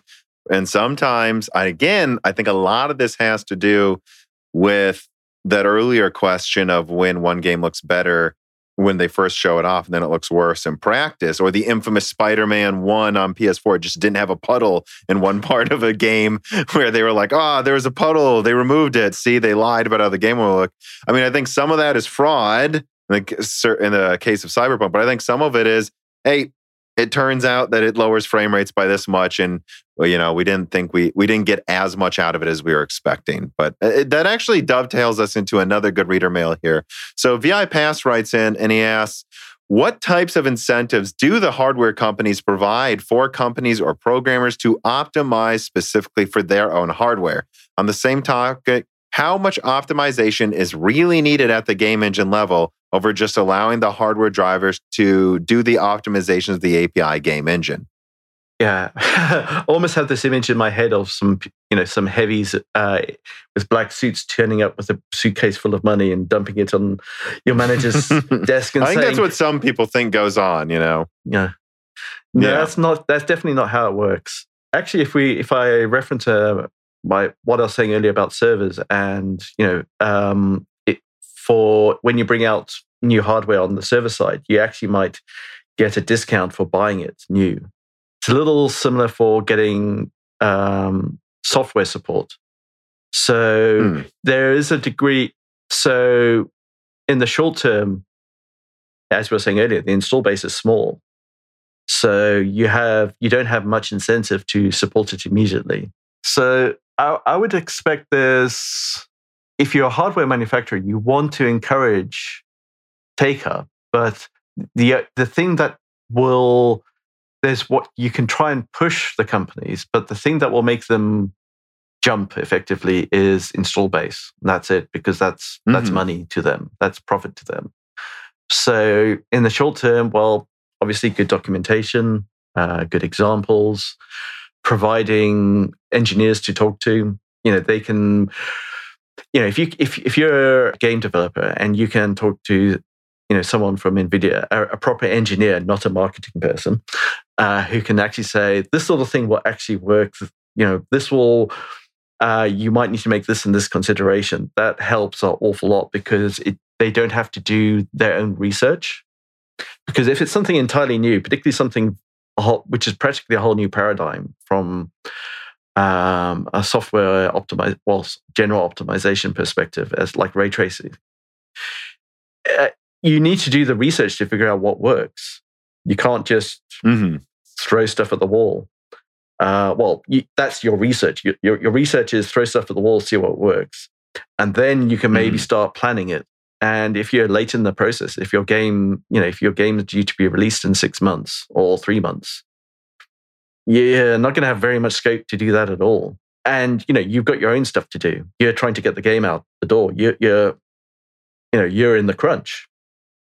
The last thing you want is a new feature. The very last thing you want is a new feature. So if there is any special stuff going on, it's probably more through the marketing department, where they say, okay, we'll give you some help, scratch our back, we'll scratch your sort of thing. So they might help them indirectly through marketing, because that's more acceptable way of making it worth your time. Because even if you're the hardware developer and you literally write the stuff for the game developer, that's still going to take resources away from the game developer. It's probably hard to kind of appreciate this, but I would say if you're a new software developer and you're just starting at a company, in most cases, I would say you're probably going to be a net negative on productivity for the first month, because you're taking resources away from the other developers. The early footsteps are very expensive, and then you start to find your feet, and then you start becoming productive, and that takes time. The second point was on how much optimization game engines need. I don't know how far they really go, but I wouldn't be surprised if game engines like, say, Unreal, they kind of almost take over to a degree. I wouldn't be surprised. So although they are, in a sense, based on, if you're running on Windows, Unreal would be piggybacking on top of DirectX and to some degree the drivers. But I suspect what they're actually doing is just using a very select percentage, the bits they need that are unique to the platform and are for the most part bypassing DirectX and maybe even the drivers to some degree. Because we'll say you've got a new feature you want to do in your game engine and it doesn't have DirectX support. Well, how are you going to implement that? Well, you're going to have to bypass DirectX. So, and that also means you're going to have to do your own optimization in the drivers. Which Unreal Engine 5 works on everything, right? They showed it on PS5. It works on Android and iPhones. It was designed to work on everything, right? That can run games. That means you're going to have a software fallback for everything. So even if you say a feature appears in DirectX before it appears in Unreal, in the short term, Unreal could say, okay, let's just piggyback off that and call it directly, and we'll only support it on this platform and only support it on this version of DirectX. But in longer term, they'll want to make it available everywhere. So they'll do their full implementation of it. And that will almost certainly entail going down to the GPU level if necessary, depending on what the driver does. It would depend, just what the things do and what level of flexibility they have. So it's quite common for APIs to be pluggable to some extent. Like you can just rip out a little bit and put your own thing in. But that doesn't always work for optimization. So to get the maximum optimization out of the whole pipeline, you pretty much need to control the whole pipeline. So, so for example, if you want to be able to efficiently load textures in the background, well, that requires a lot of back and forth communication between your drivers, the GPU, and whatever's loading the textures. Because, for example, you would absolutely want to know, is this texture already being displayed? Because then you definitely can't remove it from your cache. It might be displayed, but in the far distance, so you only need it at a very small resolution. And so you actually have communication between the GPU saying, this is what I'm showing, and this is, and telling the game engine, I'm showing this. This is actually on screen. And that's part of the optimization process. Well, yeah, and I think what you're kind of getting to as well is that it's not always huge, but sometimes it is. Yeah. Like that example of what was it, Horizon Zero Dawn, forest disappearing. Their Decima engine was built around GCN, and when new RDNA cards came out, forests were disappearing, right? Like I guarantee it had something to do with that. Right there, right? Like that there was some trick they were doing that worked on GCN that they were optimizing that had problems on RDNA and even bigger problems on RDNA too. Having, just think about it, everyone listening. When you look at Vulkan, it tends to run way better on AMD, or at least it did for a while until NVIDIA basically put a bunch of extra stuff in there for them. Like building an engine around a specific architecture, like when you see them show it and the first thing they showed on is this one device, that's a big deal that they designed it on that one device first, I think, right? Yeah. The more you spend time on one device, the more you're going to optimize it. So if you're a games developer and you say your reference system is Intel running NVIDIA or... Yep. Unreal Engine 4, by the way. That is what they based things on, pretty much. Really? Okay. So I would have expected them to have a bit more... Intel at the very least, yeah. At least I've been told that one reason you see Intel still randomly get pretty giant wins in some games is because a lot of game engines have been built around Intel processors for the most part, for a very long time. A lot of PC game engines. And if you're doing a lot of low-level optimization, and you're benchmarking only one processor, then yeah, you can definitely go down that path. Zane Mukat writes in and says, what use cases will there be for PCIe 5.0 and 6.0 for both SSDs and graphics cards? Do you think developers will start to take advantage of them? Or do you think graphics cards will start to have only 4 lanes because they can't take advantage of all the bandwidth? Well, I think there's no chance of that. Except for the low-end ones, right? Because, they do that to save money on the low-end ones. So I guess I wouldn't be surprised if like some RDNA 3 cards only had 4 PCIe 5.0 lanes. Although that would really make them have performance problems, though, if you had a PCI 3.0 motherboard, and a lot of people do. So I'd actually doubt that. But, Alder Lake will support PCIe 5.0. Like, what do you think the use cases will be for 5.0, 6.0 SSDs and graphics cards? On the SSD side, the pure bandwidth improvement doesn't seem particularly useful right now. I think you probably want to focus more on, rather than peak bandwidth, you want to focus more on average bandwidth, or in particular latency and general efficiency, rather than just raw bandwidth. And to some degree, brute forcing stuff can help, but there's other things. So, something that's come up, on the PS5, they talked about having this thing on the GPU that clears out caches on loading stuff. Yeah, and there's a cache scrubber and a couple other things as well. Yeah, and that's basically something you have to do when you're doing DMA. And your modern CPU will have efficient support for DMA because that's been around a long time. But that's starting to be added to GPUs now, and they're starting to need better optimization for that. So in some ways, AMD could almost go copy paste from the x86 to the GPU in terms of, the cache optimization, cache support for that. But it's a little bit more complicated than that because that extra feature has an extra cost. So you're kind of like trying to do it at the last minute. I actually looked through the RDNA 2 instruction set, and I noticed they had things for clearing the whole cache, but I couldn't see anything for very selective cache clearing. So that does seem to be PS5 specific. Well, and I would remind everybody, even though some people make fun of me, I'm telling everyone listening, I have multiple sources saying the PS5 has features that won't be implemented on desktop till RDNA 3. I'm not kidding when I say that. And so now you've looked at this and you seem to see something above that as well. It's not a joke. There's some things in the PS5 that aren't on desktop RDNA 2 nor the Series X's architecture. And that specific example, they might just copy it from the PS5 or, like what I said earlier, actually copy it from their own x86 cores because they would have that support already. And the reason why you need to clear the cache is if you've sneakily transferred in the background something to main memory and you have a copy of the old data in cache that's now stale. So you need to clear it from the cache if it is in the cache. And if you don't know if it is in the cache, the only thing you can safely do is to clear the cache or accept the fact that you're going to have graphics glitches. Yeah, I'm not going to promise which way AMD are going to implement it in the RDNA 3, but one of those two would be very likely.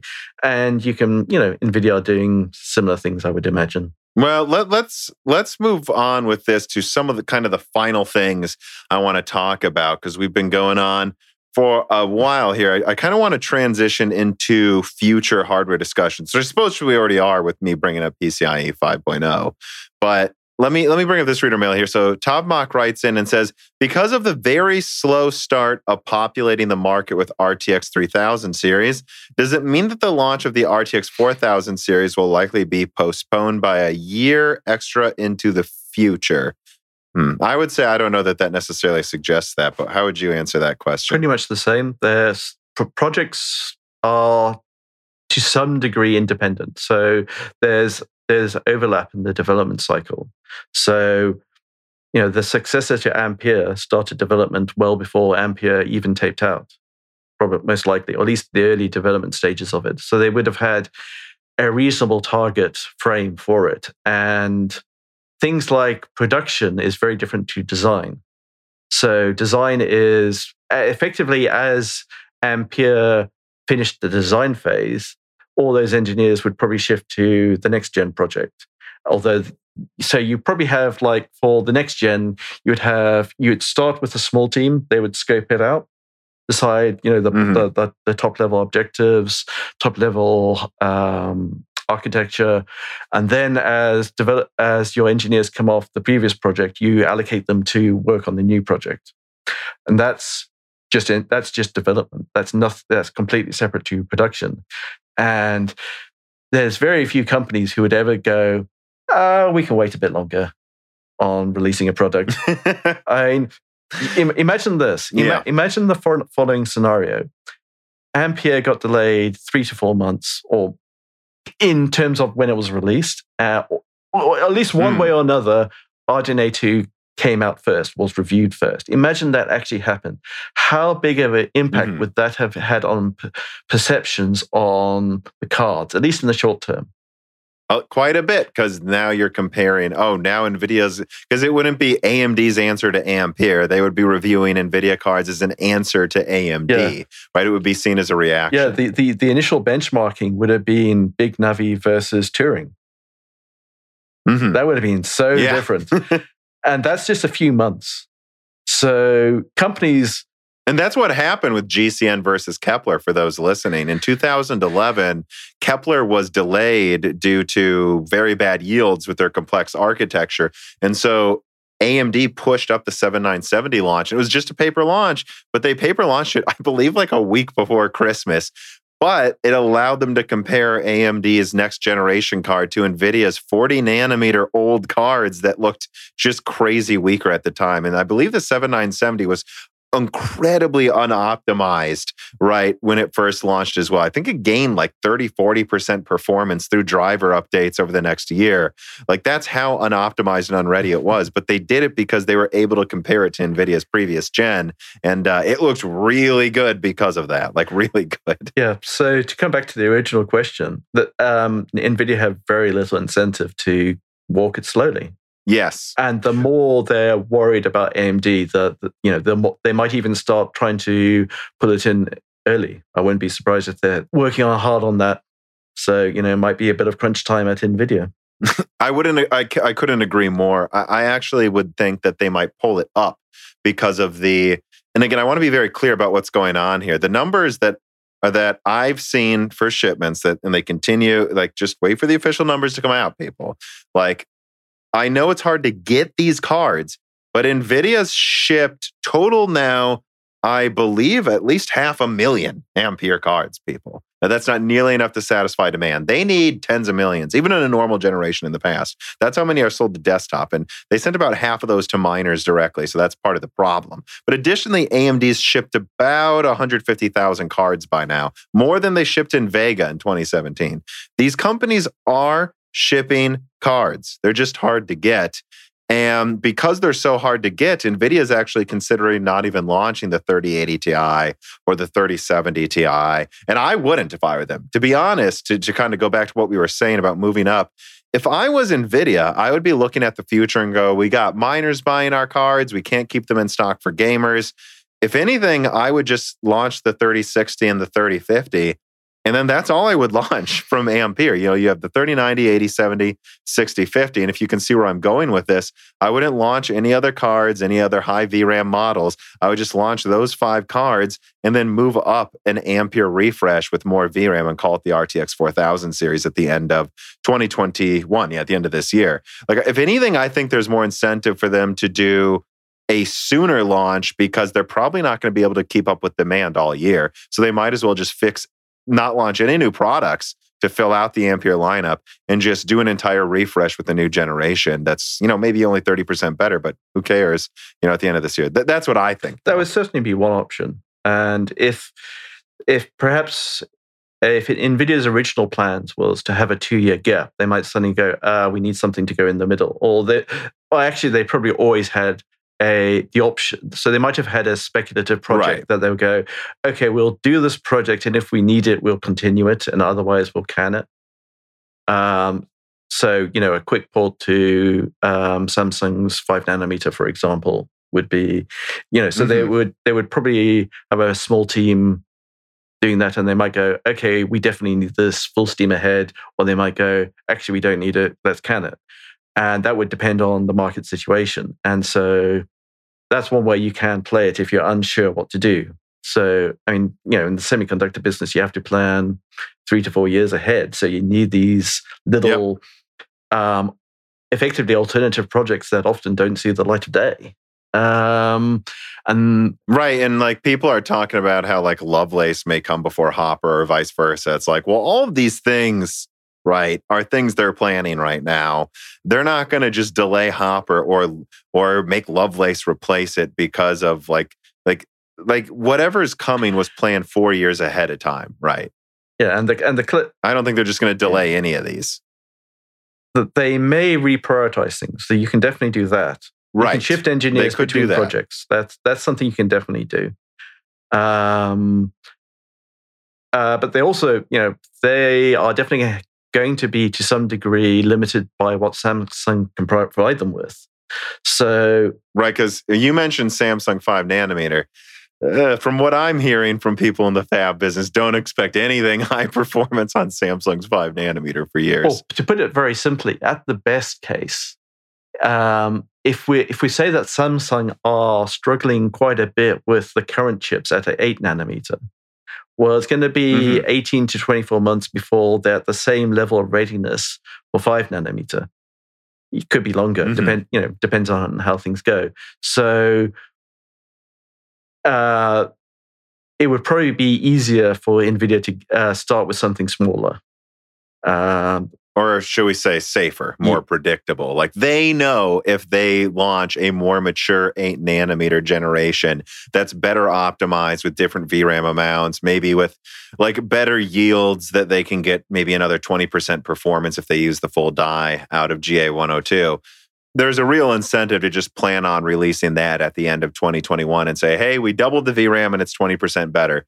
And we know it's going to come out on time. Because RDNA 3, I know, sounds very impressive. I do know that there's some real debates going on inside AMD right now, just so everyone knows about still what node it should use and if they'll have any capacity to make it. Right. So if I was NVIDIA, I would just bet on having something 20% better that we know we can launch on time.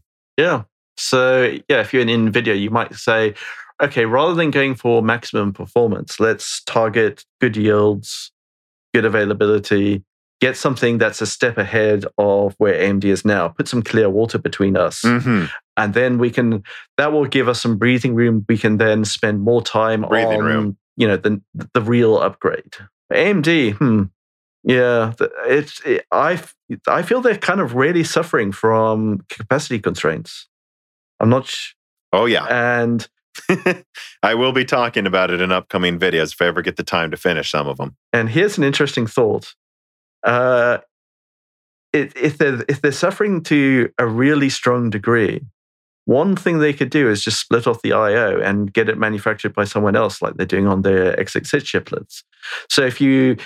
So on Big Navi, all those GDDR6 controllers take up quite a bit of space. If you replace that by, say, a quick Infinity Fabric connection, it could be a lot smaller. You might be able to save yourself 100 square millimeters of die space. And then you can make more chips per wafer from TSMC. And as long as you've got some other company, like GlobalFoundries, to do your I/O chip, well, that will give you more capacity. But you would have a hit in other areas, like it would increase power consumption. It would actually hurt performance very slightly, but it would give you more capacity. So there's some weird things when you consider the economics of the situation and supply constraints. Well, that's something you talked about too in an article I know you're writing maybe for the website, is that NVIDIA has this war chest of money to do all of these designs for all of these dies, whether you like it or not. I don't remember the exact numbers, but it's tens of millions of dollars per die design. Like it is a lot of money, right? I don't remember. I think it was up to like $100 million easily now is what I've been told from the last guest I had on. Yeah. And with that in mind, NVIDIA easily has the money to just, look at Pascal, Turing. Like, how many different dies were there? There's like 10 different dies based on the same architecture. Whereas AMD, when they were not that cache rich, CASH, not CACHE, cache. It's a very bad joke for some fans. When AMD wasn't very cache rich, they just had Polaris and Vega. They had 2 dies, and I guess there were a couple Polaris dies, but they had way less.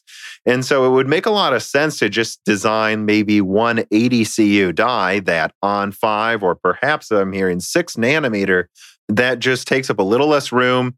And because you remove the I/O, maybe one 6 or 5 nanometer die, I don't know, that's like 300 millimeters squared, and then you can just boom, boom, put 2 of those or 3 of those next to one I/O die that's made at TSMC. Not at TSMC, but at GlobalFoundries or something, because they've got to do something to split up capacity, and they don't have a lot of design money for tons of designing tons of dies. So if they could just have one 80 CU die that they cut down and mix and match, that would actually be really advantageous for a company like them. Yeah, economies of scale are a very real thing, and AMD is still the little fish in many respects. They have big success in some areas, but in terms of absolute volume, they're still quite small.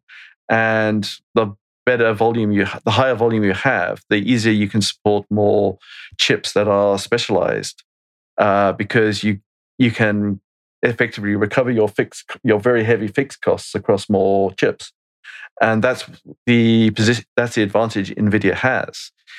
I mean, if we consider a kind of very theoretical scenario where NVIDIA just had graphics and AMD just had graphics, and they had exact same quality products, across the board, NVIDIA would have, because they had the bigger market share, they would have the better economies of scale. They would be able to, mess with AMD by going into a price war, and AMD wouldn't.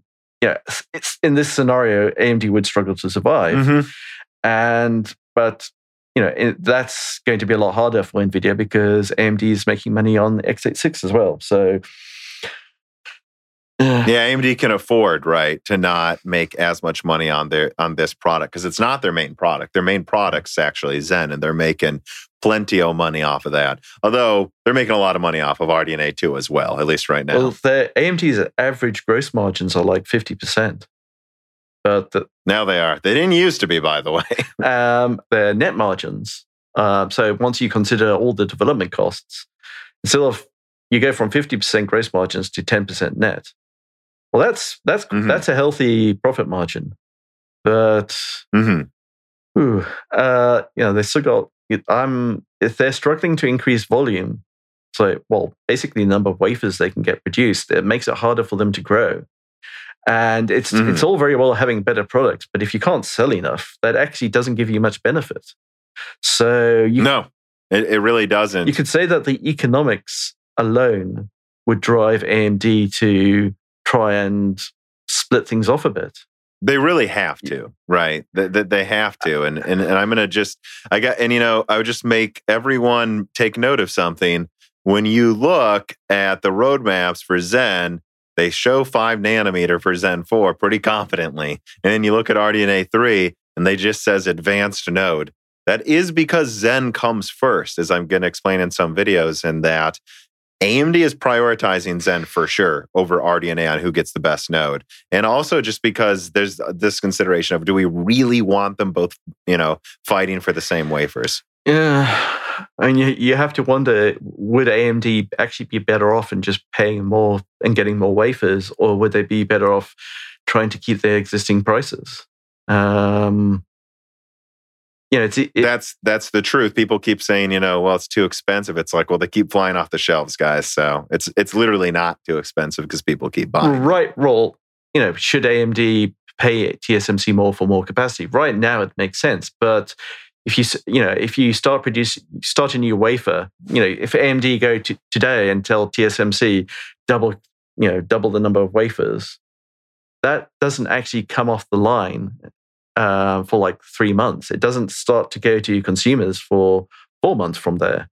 So you have to be looking that far ahead. So right now it might be. And Sony's bidding and Microsoft are bidding with AMD for their consoles as well. And the thing with these consoles is they know each one's going to sell, and they know people will keep buying the same console for 5 years. Unlike these graphics cards, where if they overproduce them, well, we made too many, right?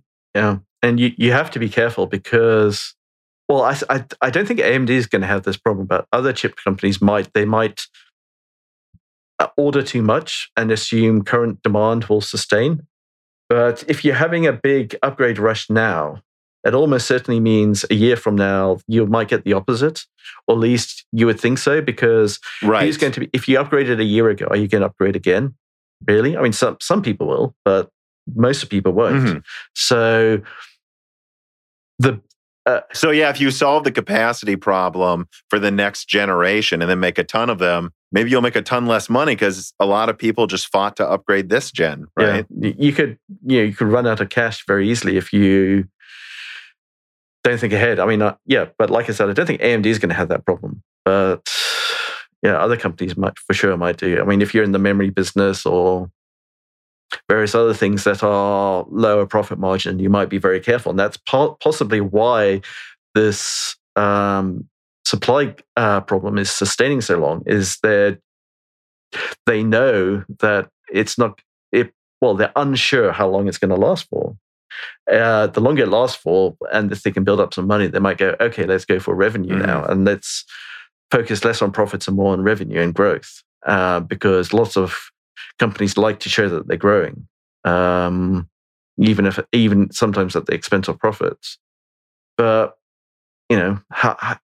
it's very, the global environment is very unpredictable. Who knows where we're going to be by the end of the year?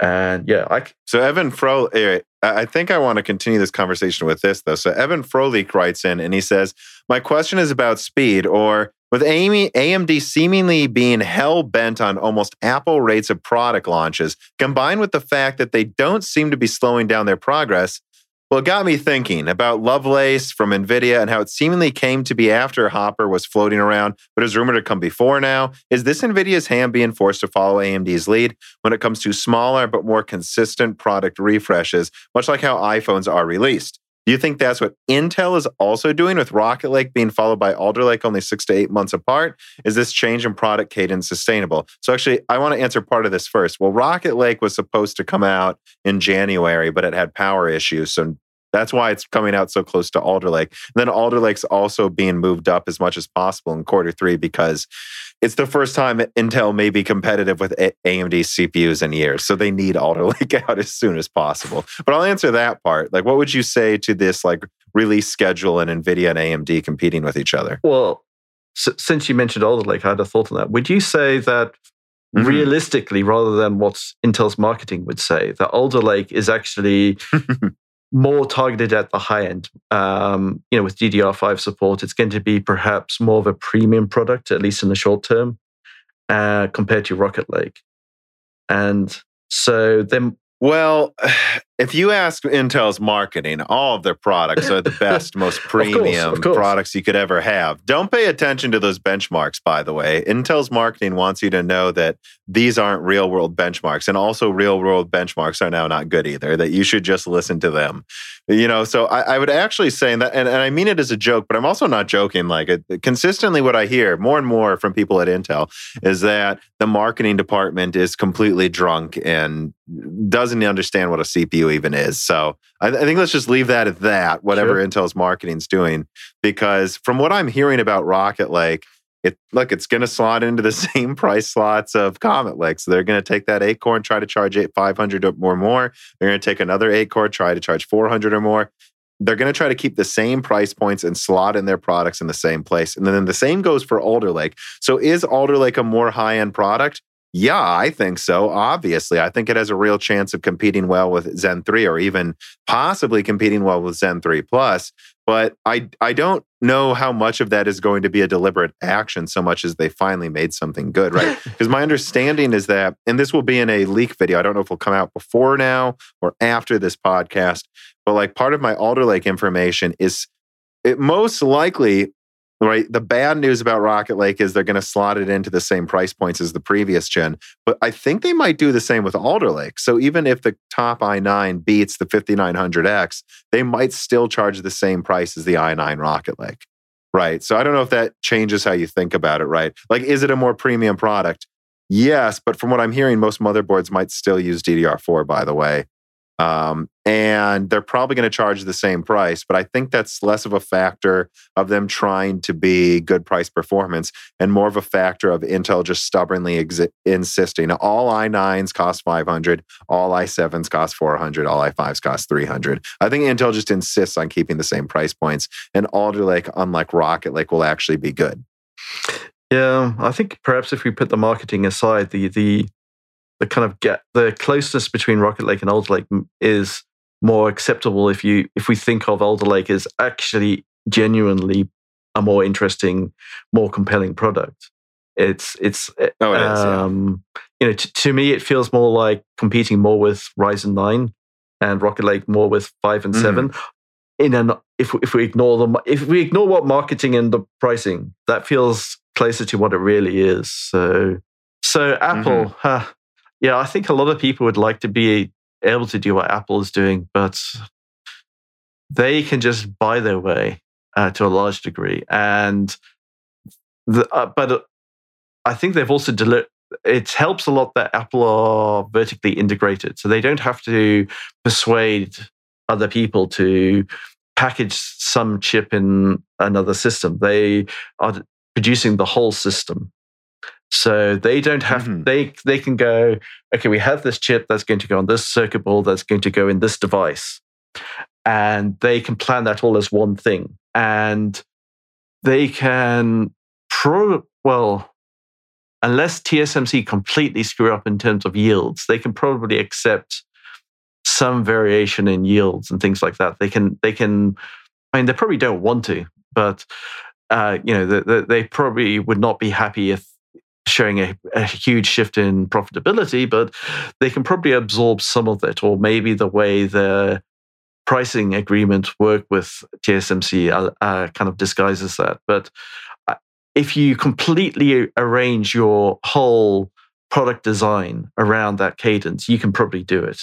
Well, Apple obviously do it, but could AMD do it? Well, they do it to a little degree, but I think they're being a little bit more careful with where they're trying to target growth. So that whichever chip they're prioritizing, they kind of decide, okay, we think we need the biggest benefit here now, because they're targeting quite a few different sorts of markets. So Apple is very much consumer, whereas AMD, they have a lot of professional buyers. That's a very different sort of market to consumer buyers. And they have x86, they have GPUs, they have FPGAs now, and they all have different priorities. And from AMD's point of view, it's what will give us the best return on an investment, particularly considering their size. If they knew they could dominate the market safely, then you can effectively organize your whole development process around that cadence. And I think they would like to be able to, but it's just where they are right now, it's less practical. Although there does feel to be a bit of a kind of rush hour in terms of AMD's products. Yes. And well, I don't think they want to screw around anymore. And I think they've even publicly said in some interviews that no, they really do want to have a big product launch every 6 months, whether it's Radeon or Ryzen, and this is something discussed with, I think, Daniel Nenny, one of the better, I should say one of the best, I think, Broken Silicon episodes, where Apple really changed the mentality of a lot of silicon companies, including TSMC, where they said, you know what, we don't want you to double performance of every node. We just want a new node every year, right? So if the new node is only 10% better, fine. Just do what you can actually do. And that mentality has allowed TSMC to almost restart Moore's Law for themselves, whereas everyone else is scrambling.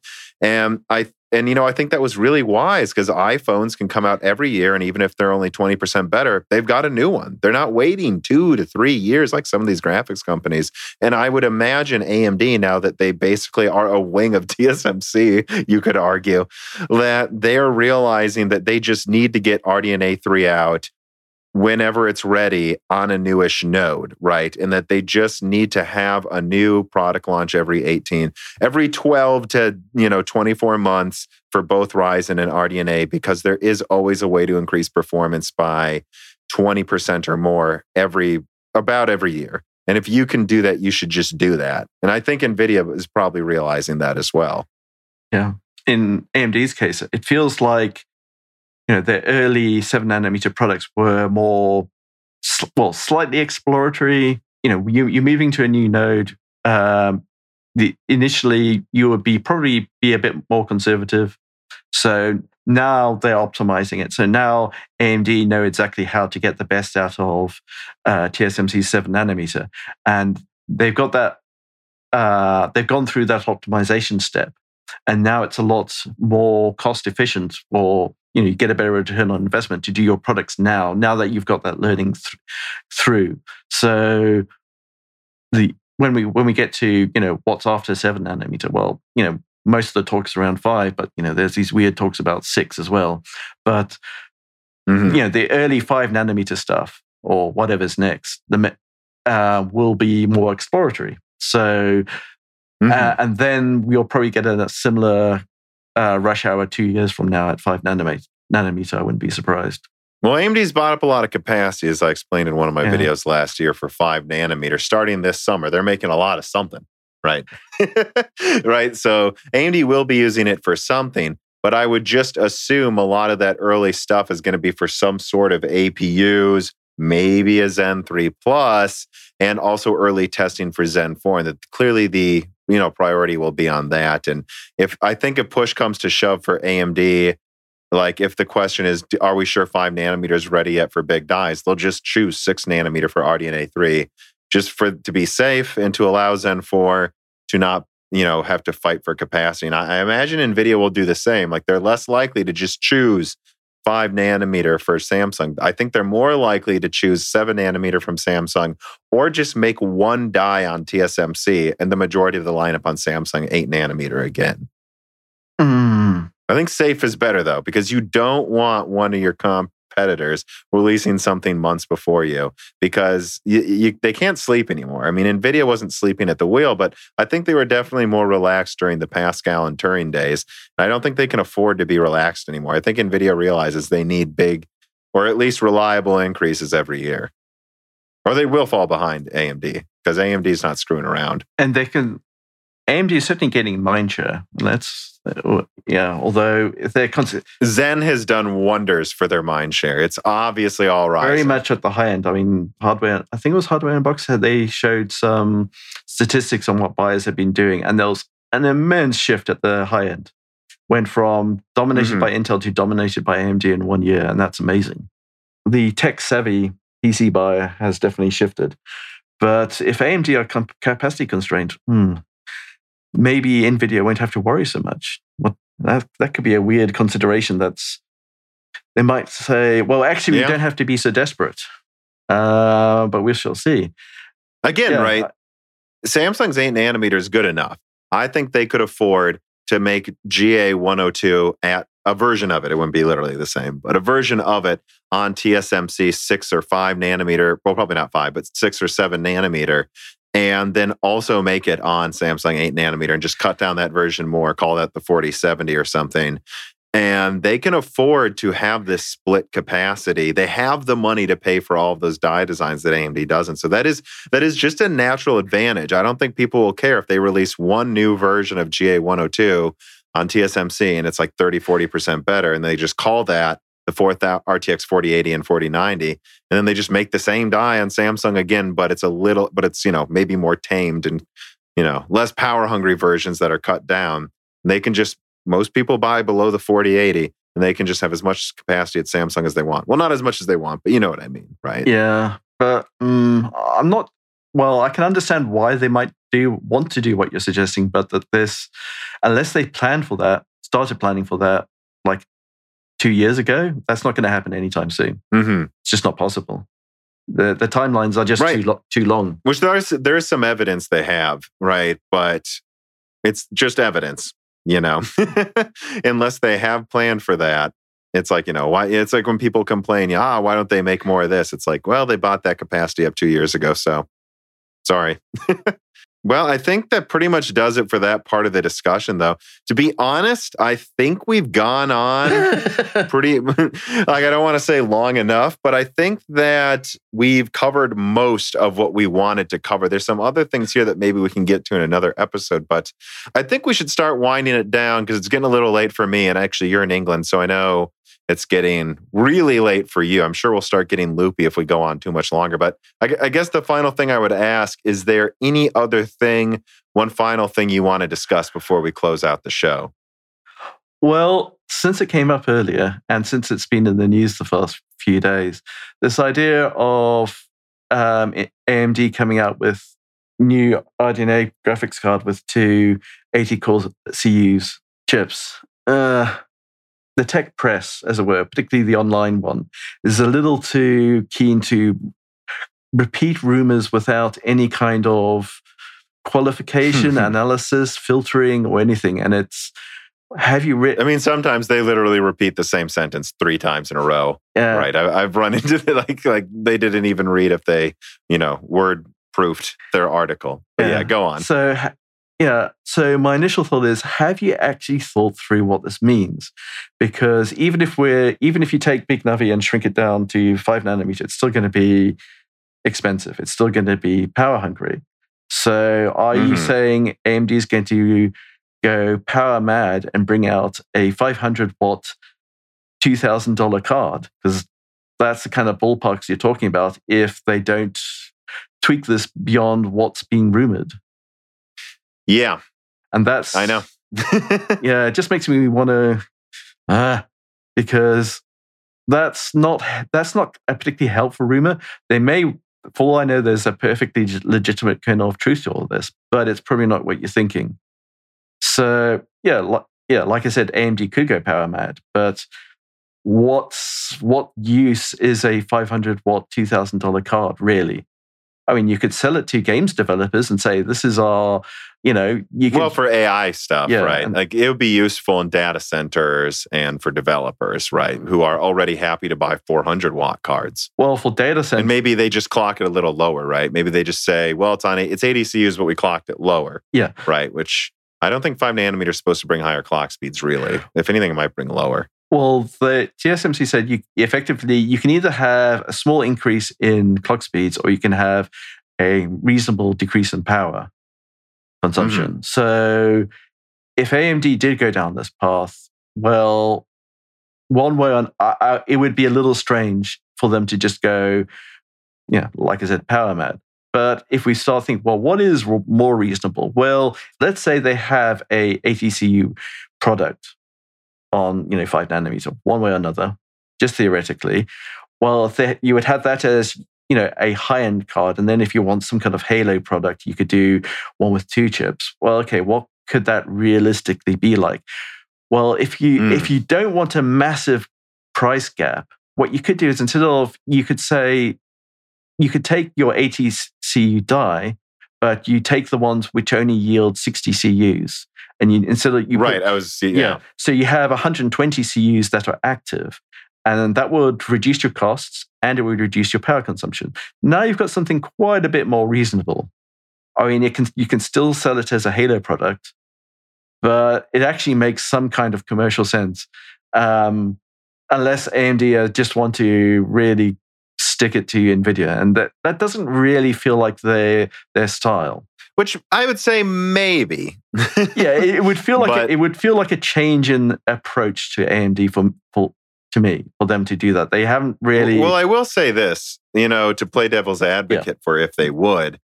Everything I've heard in the background is AMD was never planning to really compete in the high end with NVIDIA Ampere. It's just Ampere is about 10% weaker than they thought, and RDNA 2 is 10% stronger. It turned out well. So they're like, let's do it. Let's go for it. But they were always intending for RDNA 3 to be their try for the crown. So that's the one thing I will say is they are going for the crown with RDNA 3. Make no mistake, they're trying to win this time.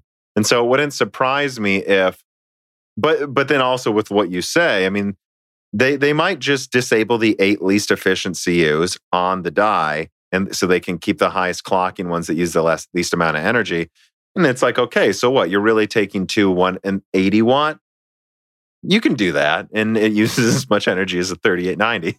Apparently, that's okay, And then they might say, well, and then we're going to have another model that's maybe dual 64 CUs, and that's going to be the real one that's like 300 watts, 320 watts. And then, of course, they can just put one I/O die to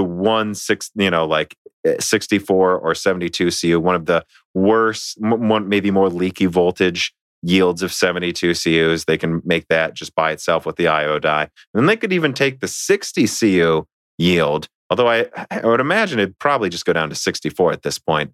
They take the 64 CU yields, and they could even pair it with, instead of, a 384-bit I/O die, they pair it with a 256-bit I/O die. Now they can save more money on RAM too. And then they could take that 256-bit I/O die and also use it with a 40 CU, you know what I'm saying, and slower RAM. So there's a lot they can do with mixing and matching by having this, I think. And you could imagine, they could have just 2 I/O dies, a 256-bit one, or maybe a 192-bit one, honestly, and a 384-bit one, and then a 40 CU die and an 80 CU die, and just mix and match those into 10 different cards. Yeah, it's essentially the chiplet approach gives you more cards in your hand. Gives you more flexibility in the actual end product with potentially fewer actual chips to design. So it's quite a nice approach, but it's not free. So if we go back to the rumor of these 2 80 core dies on one card, Well, how are they going to communicate? There was nothing talking about that. Is there a separate I/O die, or they're going to directly connect to each other? They're going to directly connect to each other. That's a whole new interconnect that you're going to have to add to the chips. So that's extra space and extra, power consumption and so on. Although with something like Infinity Fabric, it wouldn't be too bad, but it would need to be a fast connection, because unless you're going to duplicate memory or something weird like that, you're going to need fast crossover between the two chips, so that if one chip needs to access the memory that the other chip is talking to, it can do that quickly. So you're going to need, even with Infinity Fabric, you're going to need like effectively a quad-X quad width connection or something like that. So it's not going to come cheap. But if you instead have a separate I/O die, and you essentially something almost like what they're doing with Zen 2 and Zen 3, then that gives you some interesting options. And like you said, you can have those I/O dies that they're from, if Global Foundries can make them, they're going to be quite cheap. Yeah. And they wouldn't even be that different to what they're currently making, so not that hard to design.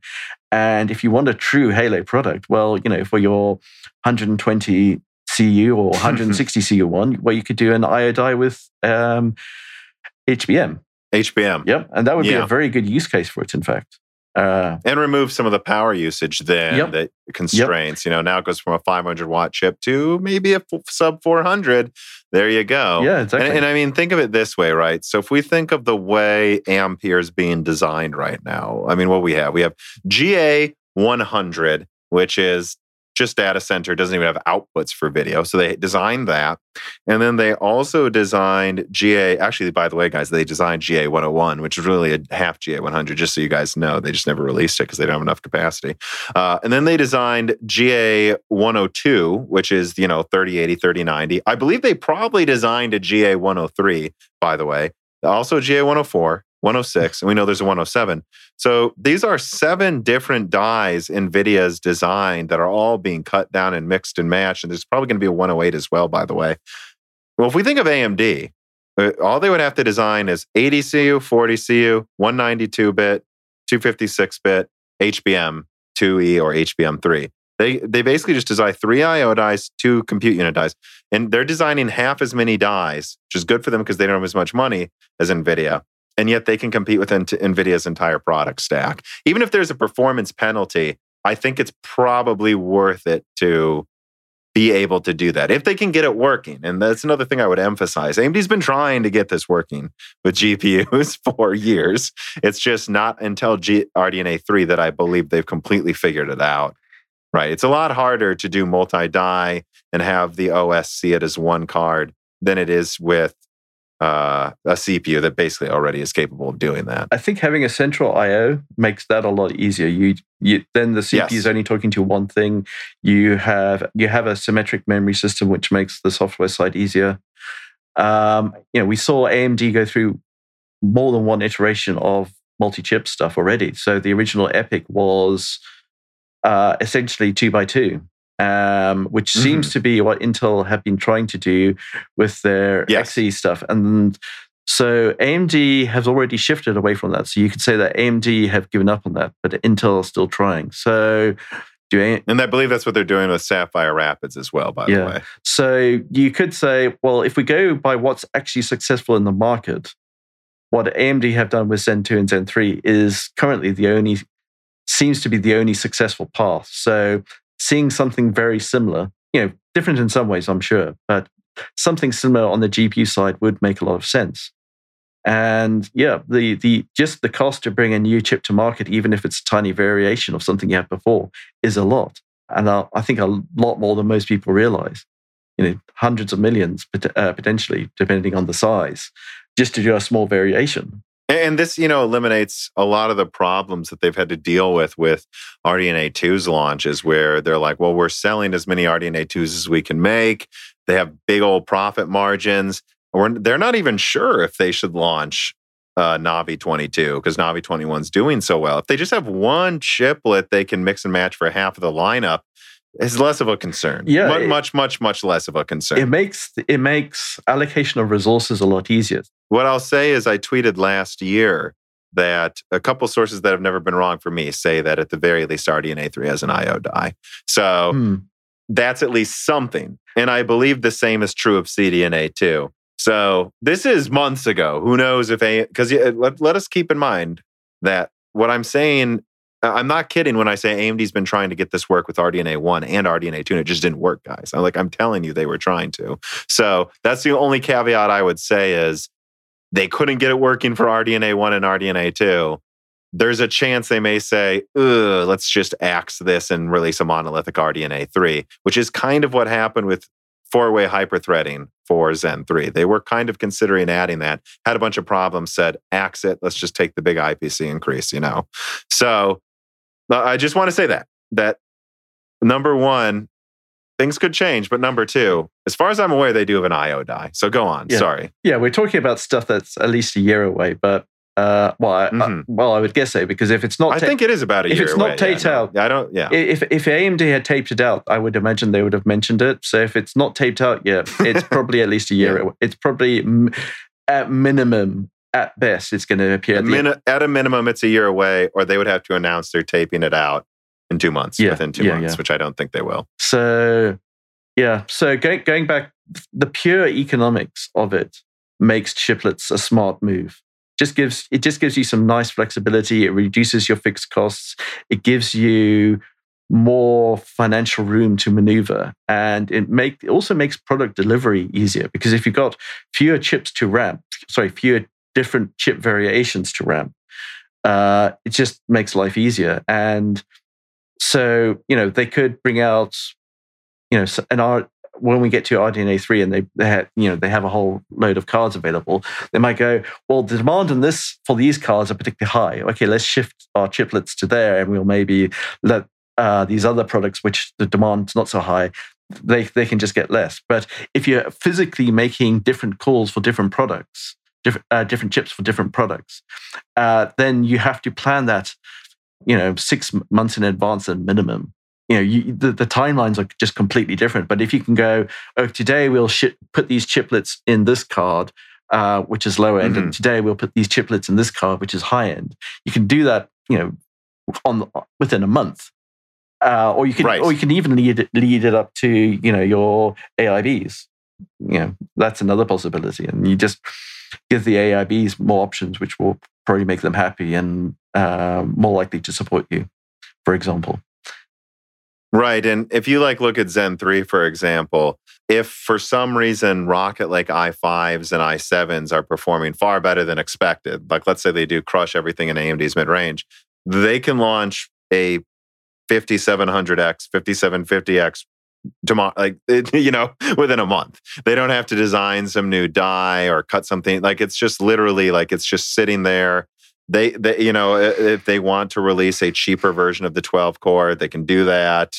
There's a lot of flexibility in having this chiplet design that, guys, they've been trying to get into graphics cards. It just hasn't been easy. And if you think about it, the IO die is key, and probably the Infinity cache and then the Zen 3 things they learned from Zen 3 and its cache enhancements are probably key to what's going to make it possible with RDNA 3. They probably tried kind of a more NUMA system with what we saw with Zen 1, with RDNA 1. It just didn't work. They needed an IO die with lots of cache is probably what they needed to make this work.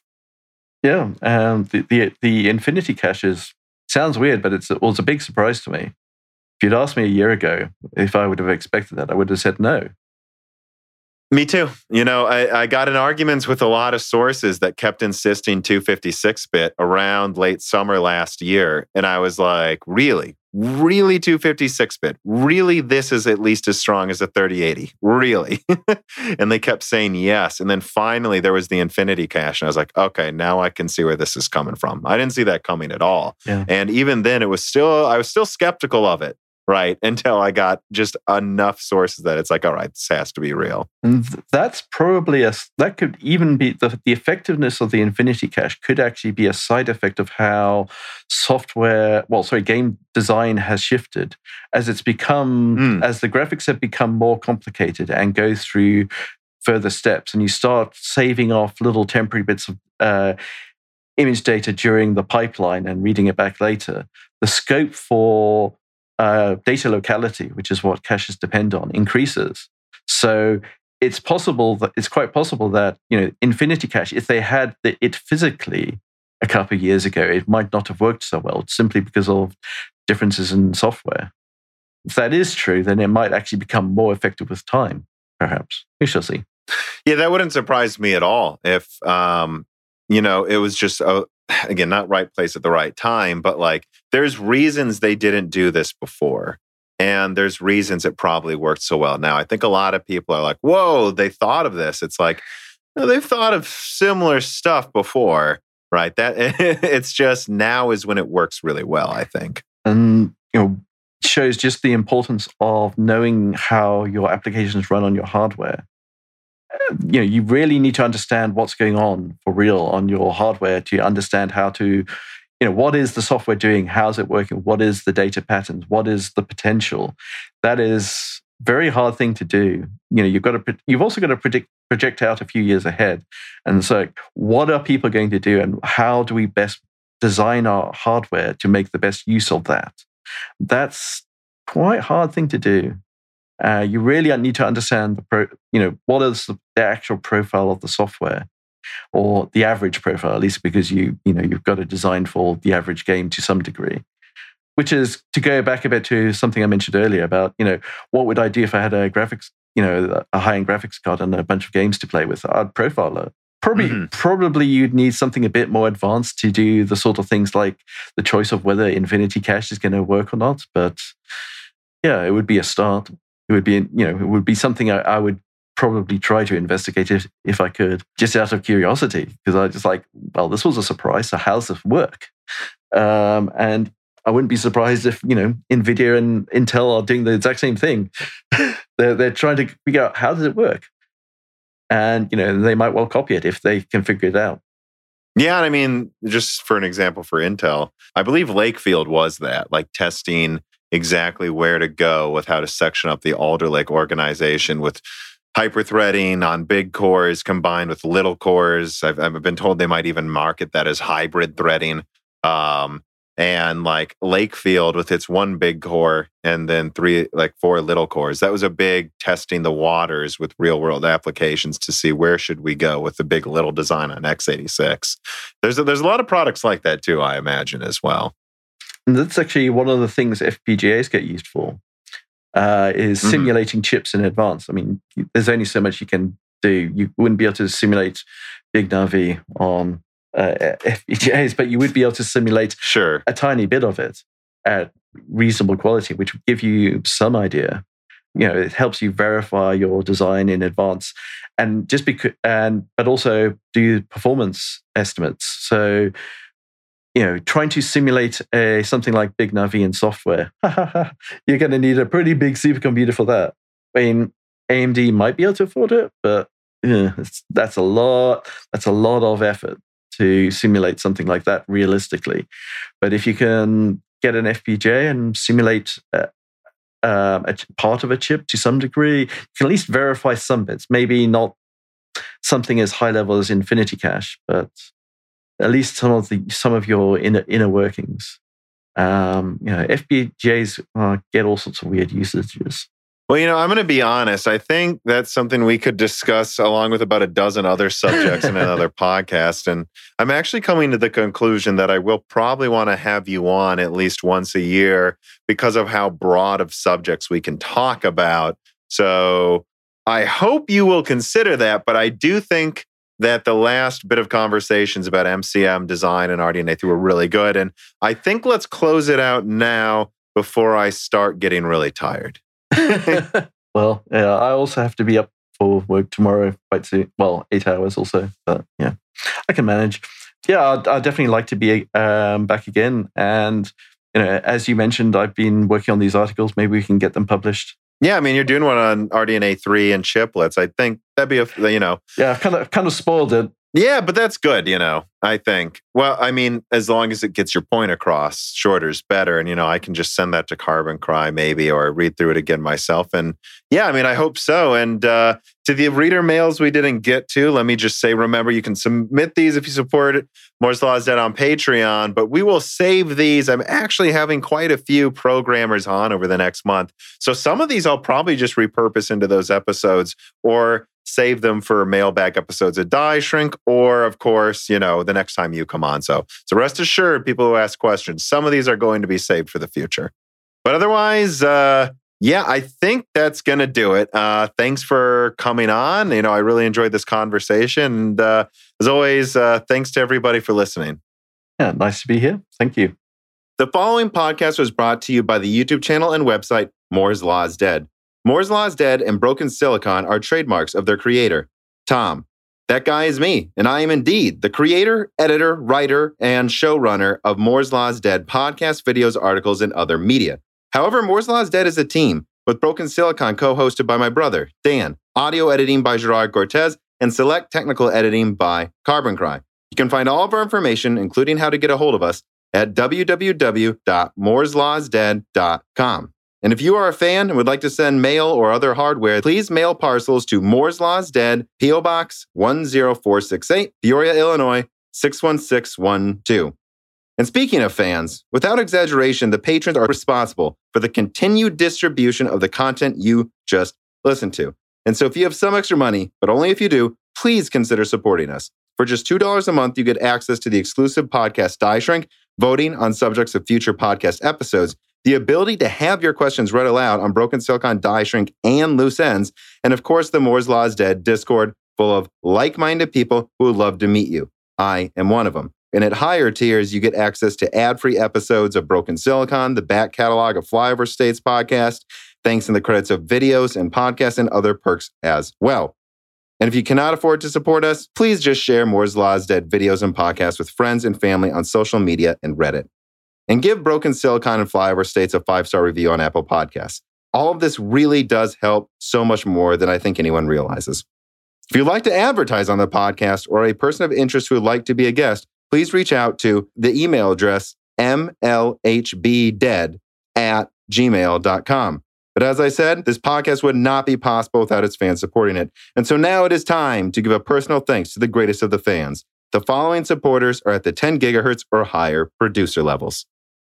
Matthew McMullen, Telos, GUK, Benny Berlin, Justin Yant, Thomas Rupp, I Love You, Lynn and Jim, Ivan K, Tom Bailey, Muhammad Al-Kawari, Frederick Lau, James Krasta, Justin Parrish, Zachary Martin, Terrence Herod, Brad Medlin, Phil S., Courtney Elliott, The Ninth Dude, Greg Renegar, TSPCFS, JBG, Travis Gooding, Mechanical Philosopher, Lebo Kinkilo, Fatboy Deesru, Daniel Hyde, Rad Dad, Tara Reed, Jack O'Neill, Matt Salem, Aaron Close, Juan Garcia, Sean Balmer, My Name is Nobody, Robert Alethros, Telos, Hey There's a Kitty, Greg T. Wanchik, Ivan 214, John Jameson, Benjamin Cannon, Matthew Lane, Divider Symbol, Jan Rauner, Rubber Duck, Street of Full, Allie Robertson, Eric Jackson, Jonathan, Sean Grant, Evan Dingle, Dominique Cox, Stefan, Original Ross, HardForum.com, Sam MacArthur, Total Silo, Sol Carner, Michael Casa, Andrew S., Blake, Aaron Keith, Kerry Baldino, Endless Loggins, Tom Sanfilippo, Justice Brennan, Viking R., Trevor Powers, Stu, Alenia, Nanya, Daniel Nishpal, Franco Frederick, Hardware Numbers, Alex Carastillo, Dark Rain 2049, Leighton Perry, Joseph Karaman, Carlos Valdez, Carnivore Bear, Luca, Zabra Zebur, Zlicky, Matt and Porshegi, David Cowden, Ricky Tan, Garanadin, Patrick J.S., Justin Staples, Freddie Canoes Jr., Christopher Foster, Kiwi Phil, Joaquin Hagan, Sarah Light, Anthony Gareffa, Matthew Griffin, Alex, Joseph Loria, Carl Marco, Deke, Cheesy Ramen, Raul Abeneni, Tim Robbins, Jake Dude 23, Brian Riggleman, Chris Williams, Ryan Deniscu, Dave McCoy, Valko Malev, Gabe Langner, Paul B., Morton Svensson, Andrew, Thomas Sommers, Maurice Courtois, Matthew J. Link, Scott Reif Schneider, Mai Sharona, Aaron, Roman, Jacob Stankowitz, Jack Pym, Wakir Khan, Eshil Dar Epstein, Stephen Hart, Christopher A. Butler, Charles Antoine Futeau, Peter Moore, Chris Licata, Justin Thomas, Sam Miller, James Kitchens, Kevin Chen, Shakir, Dean Despotsky, Holden Mobley, Matthew Lazier, Arpit Sharma, and Laurice Correa. And of course, thank you to Sahara for the music.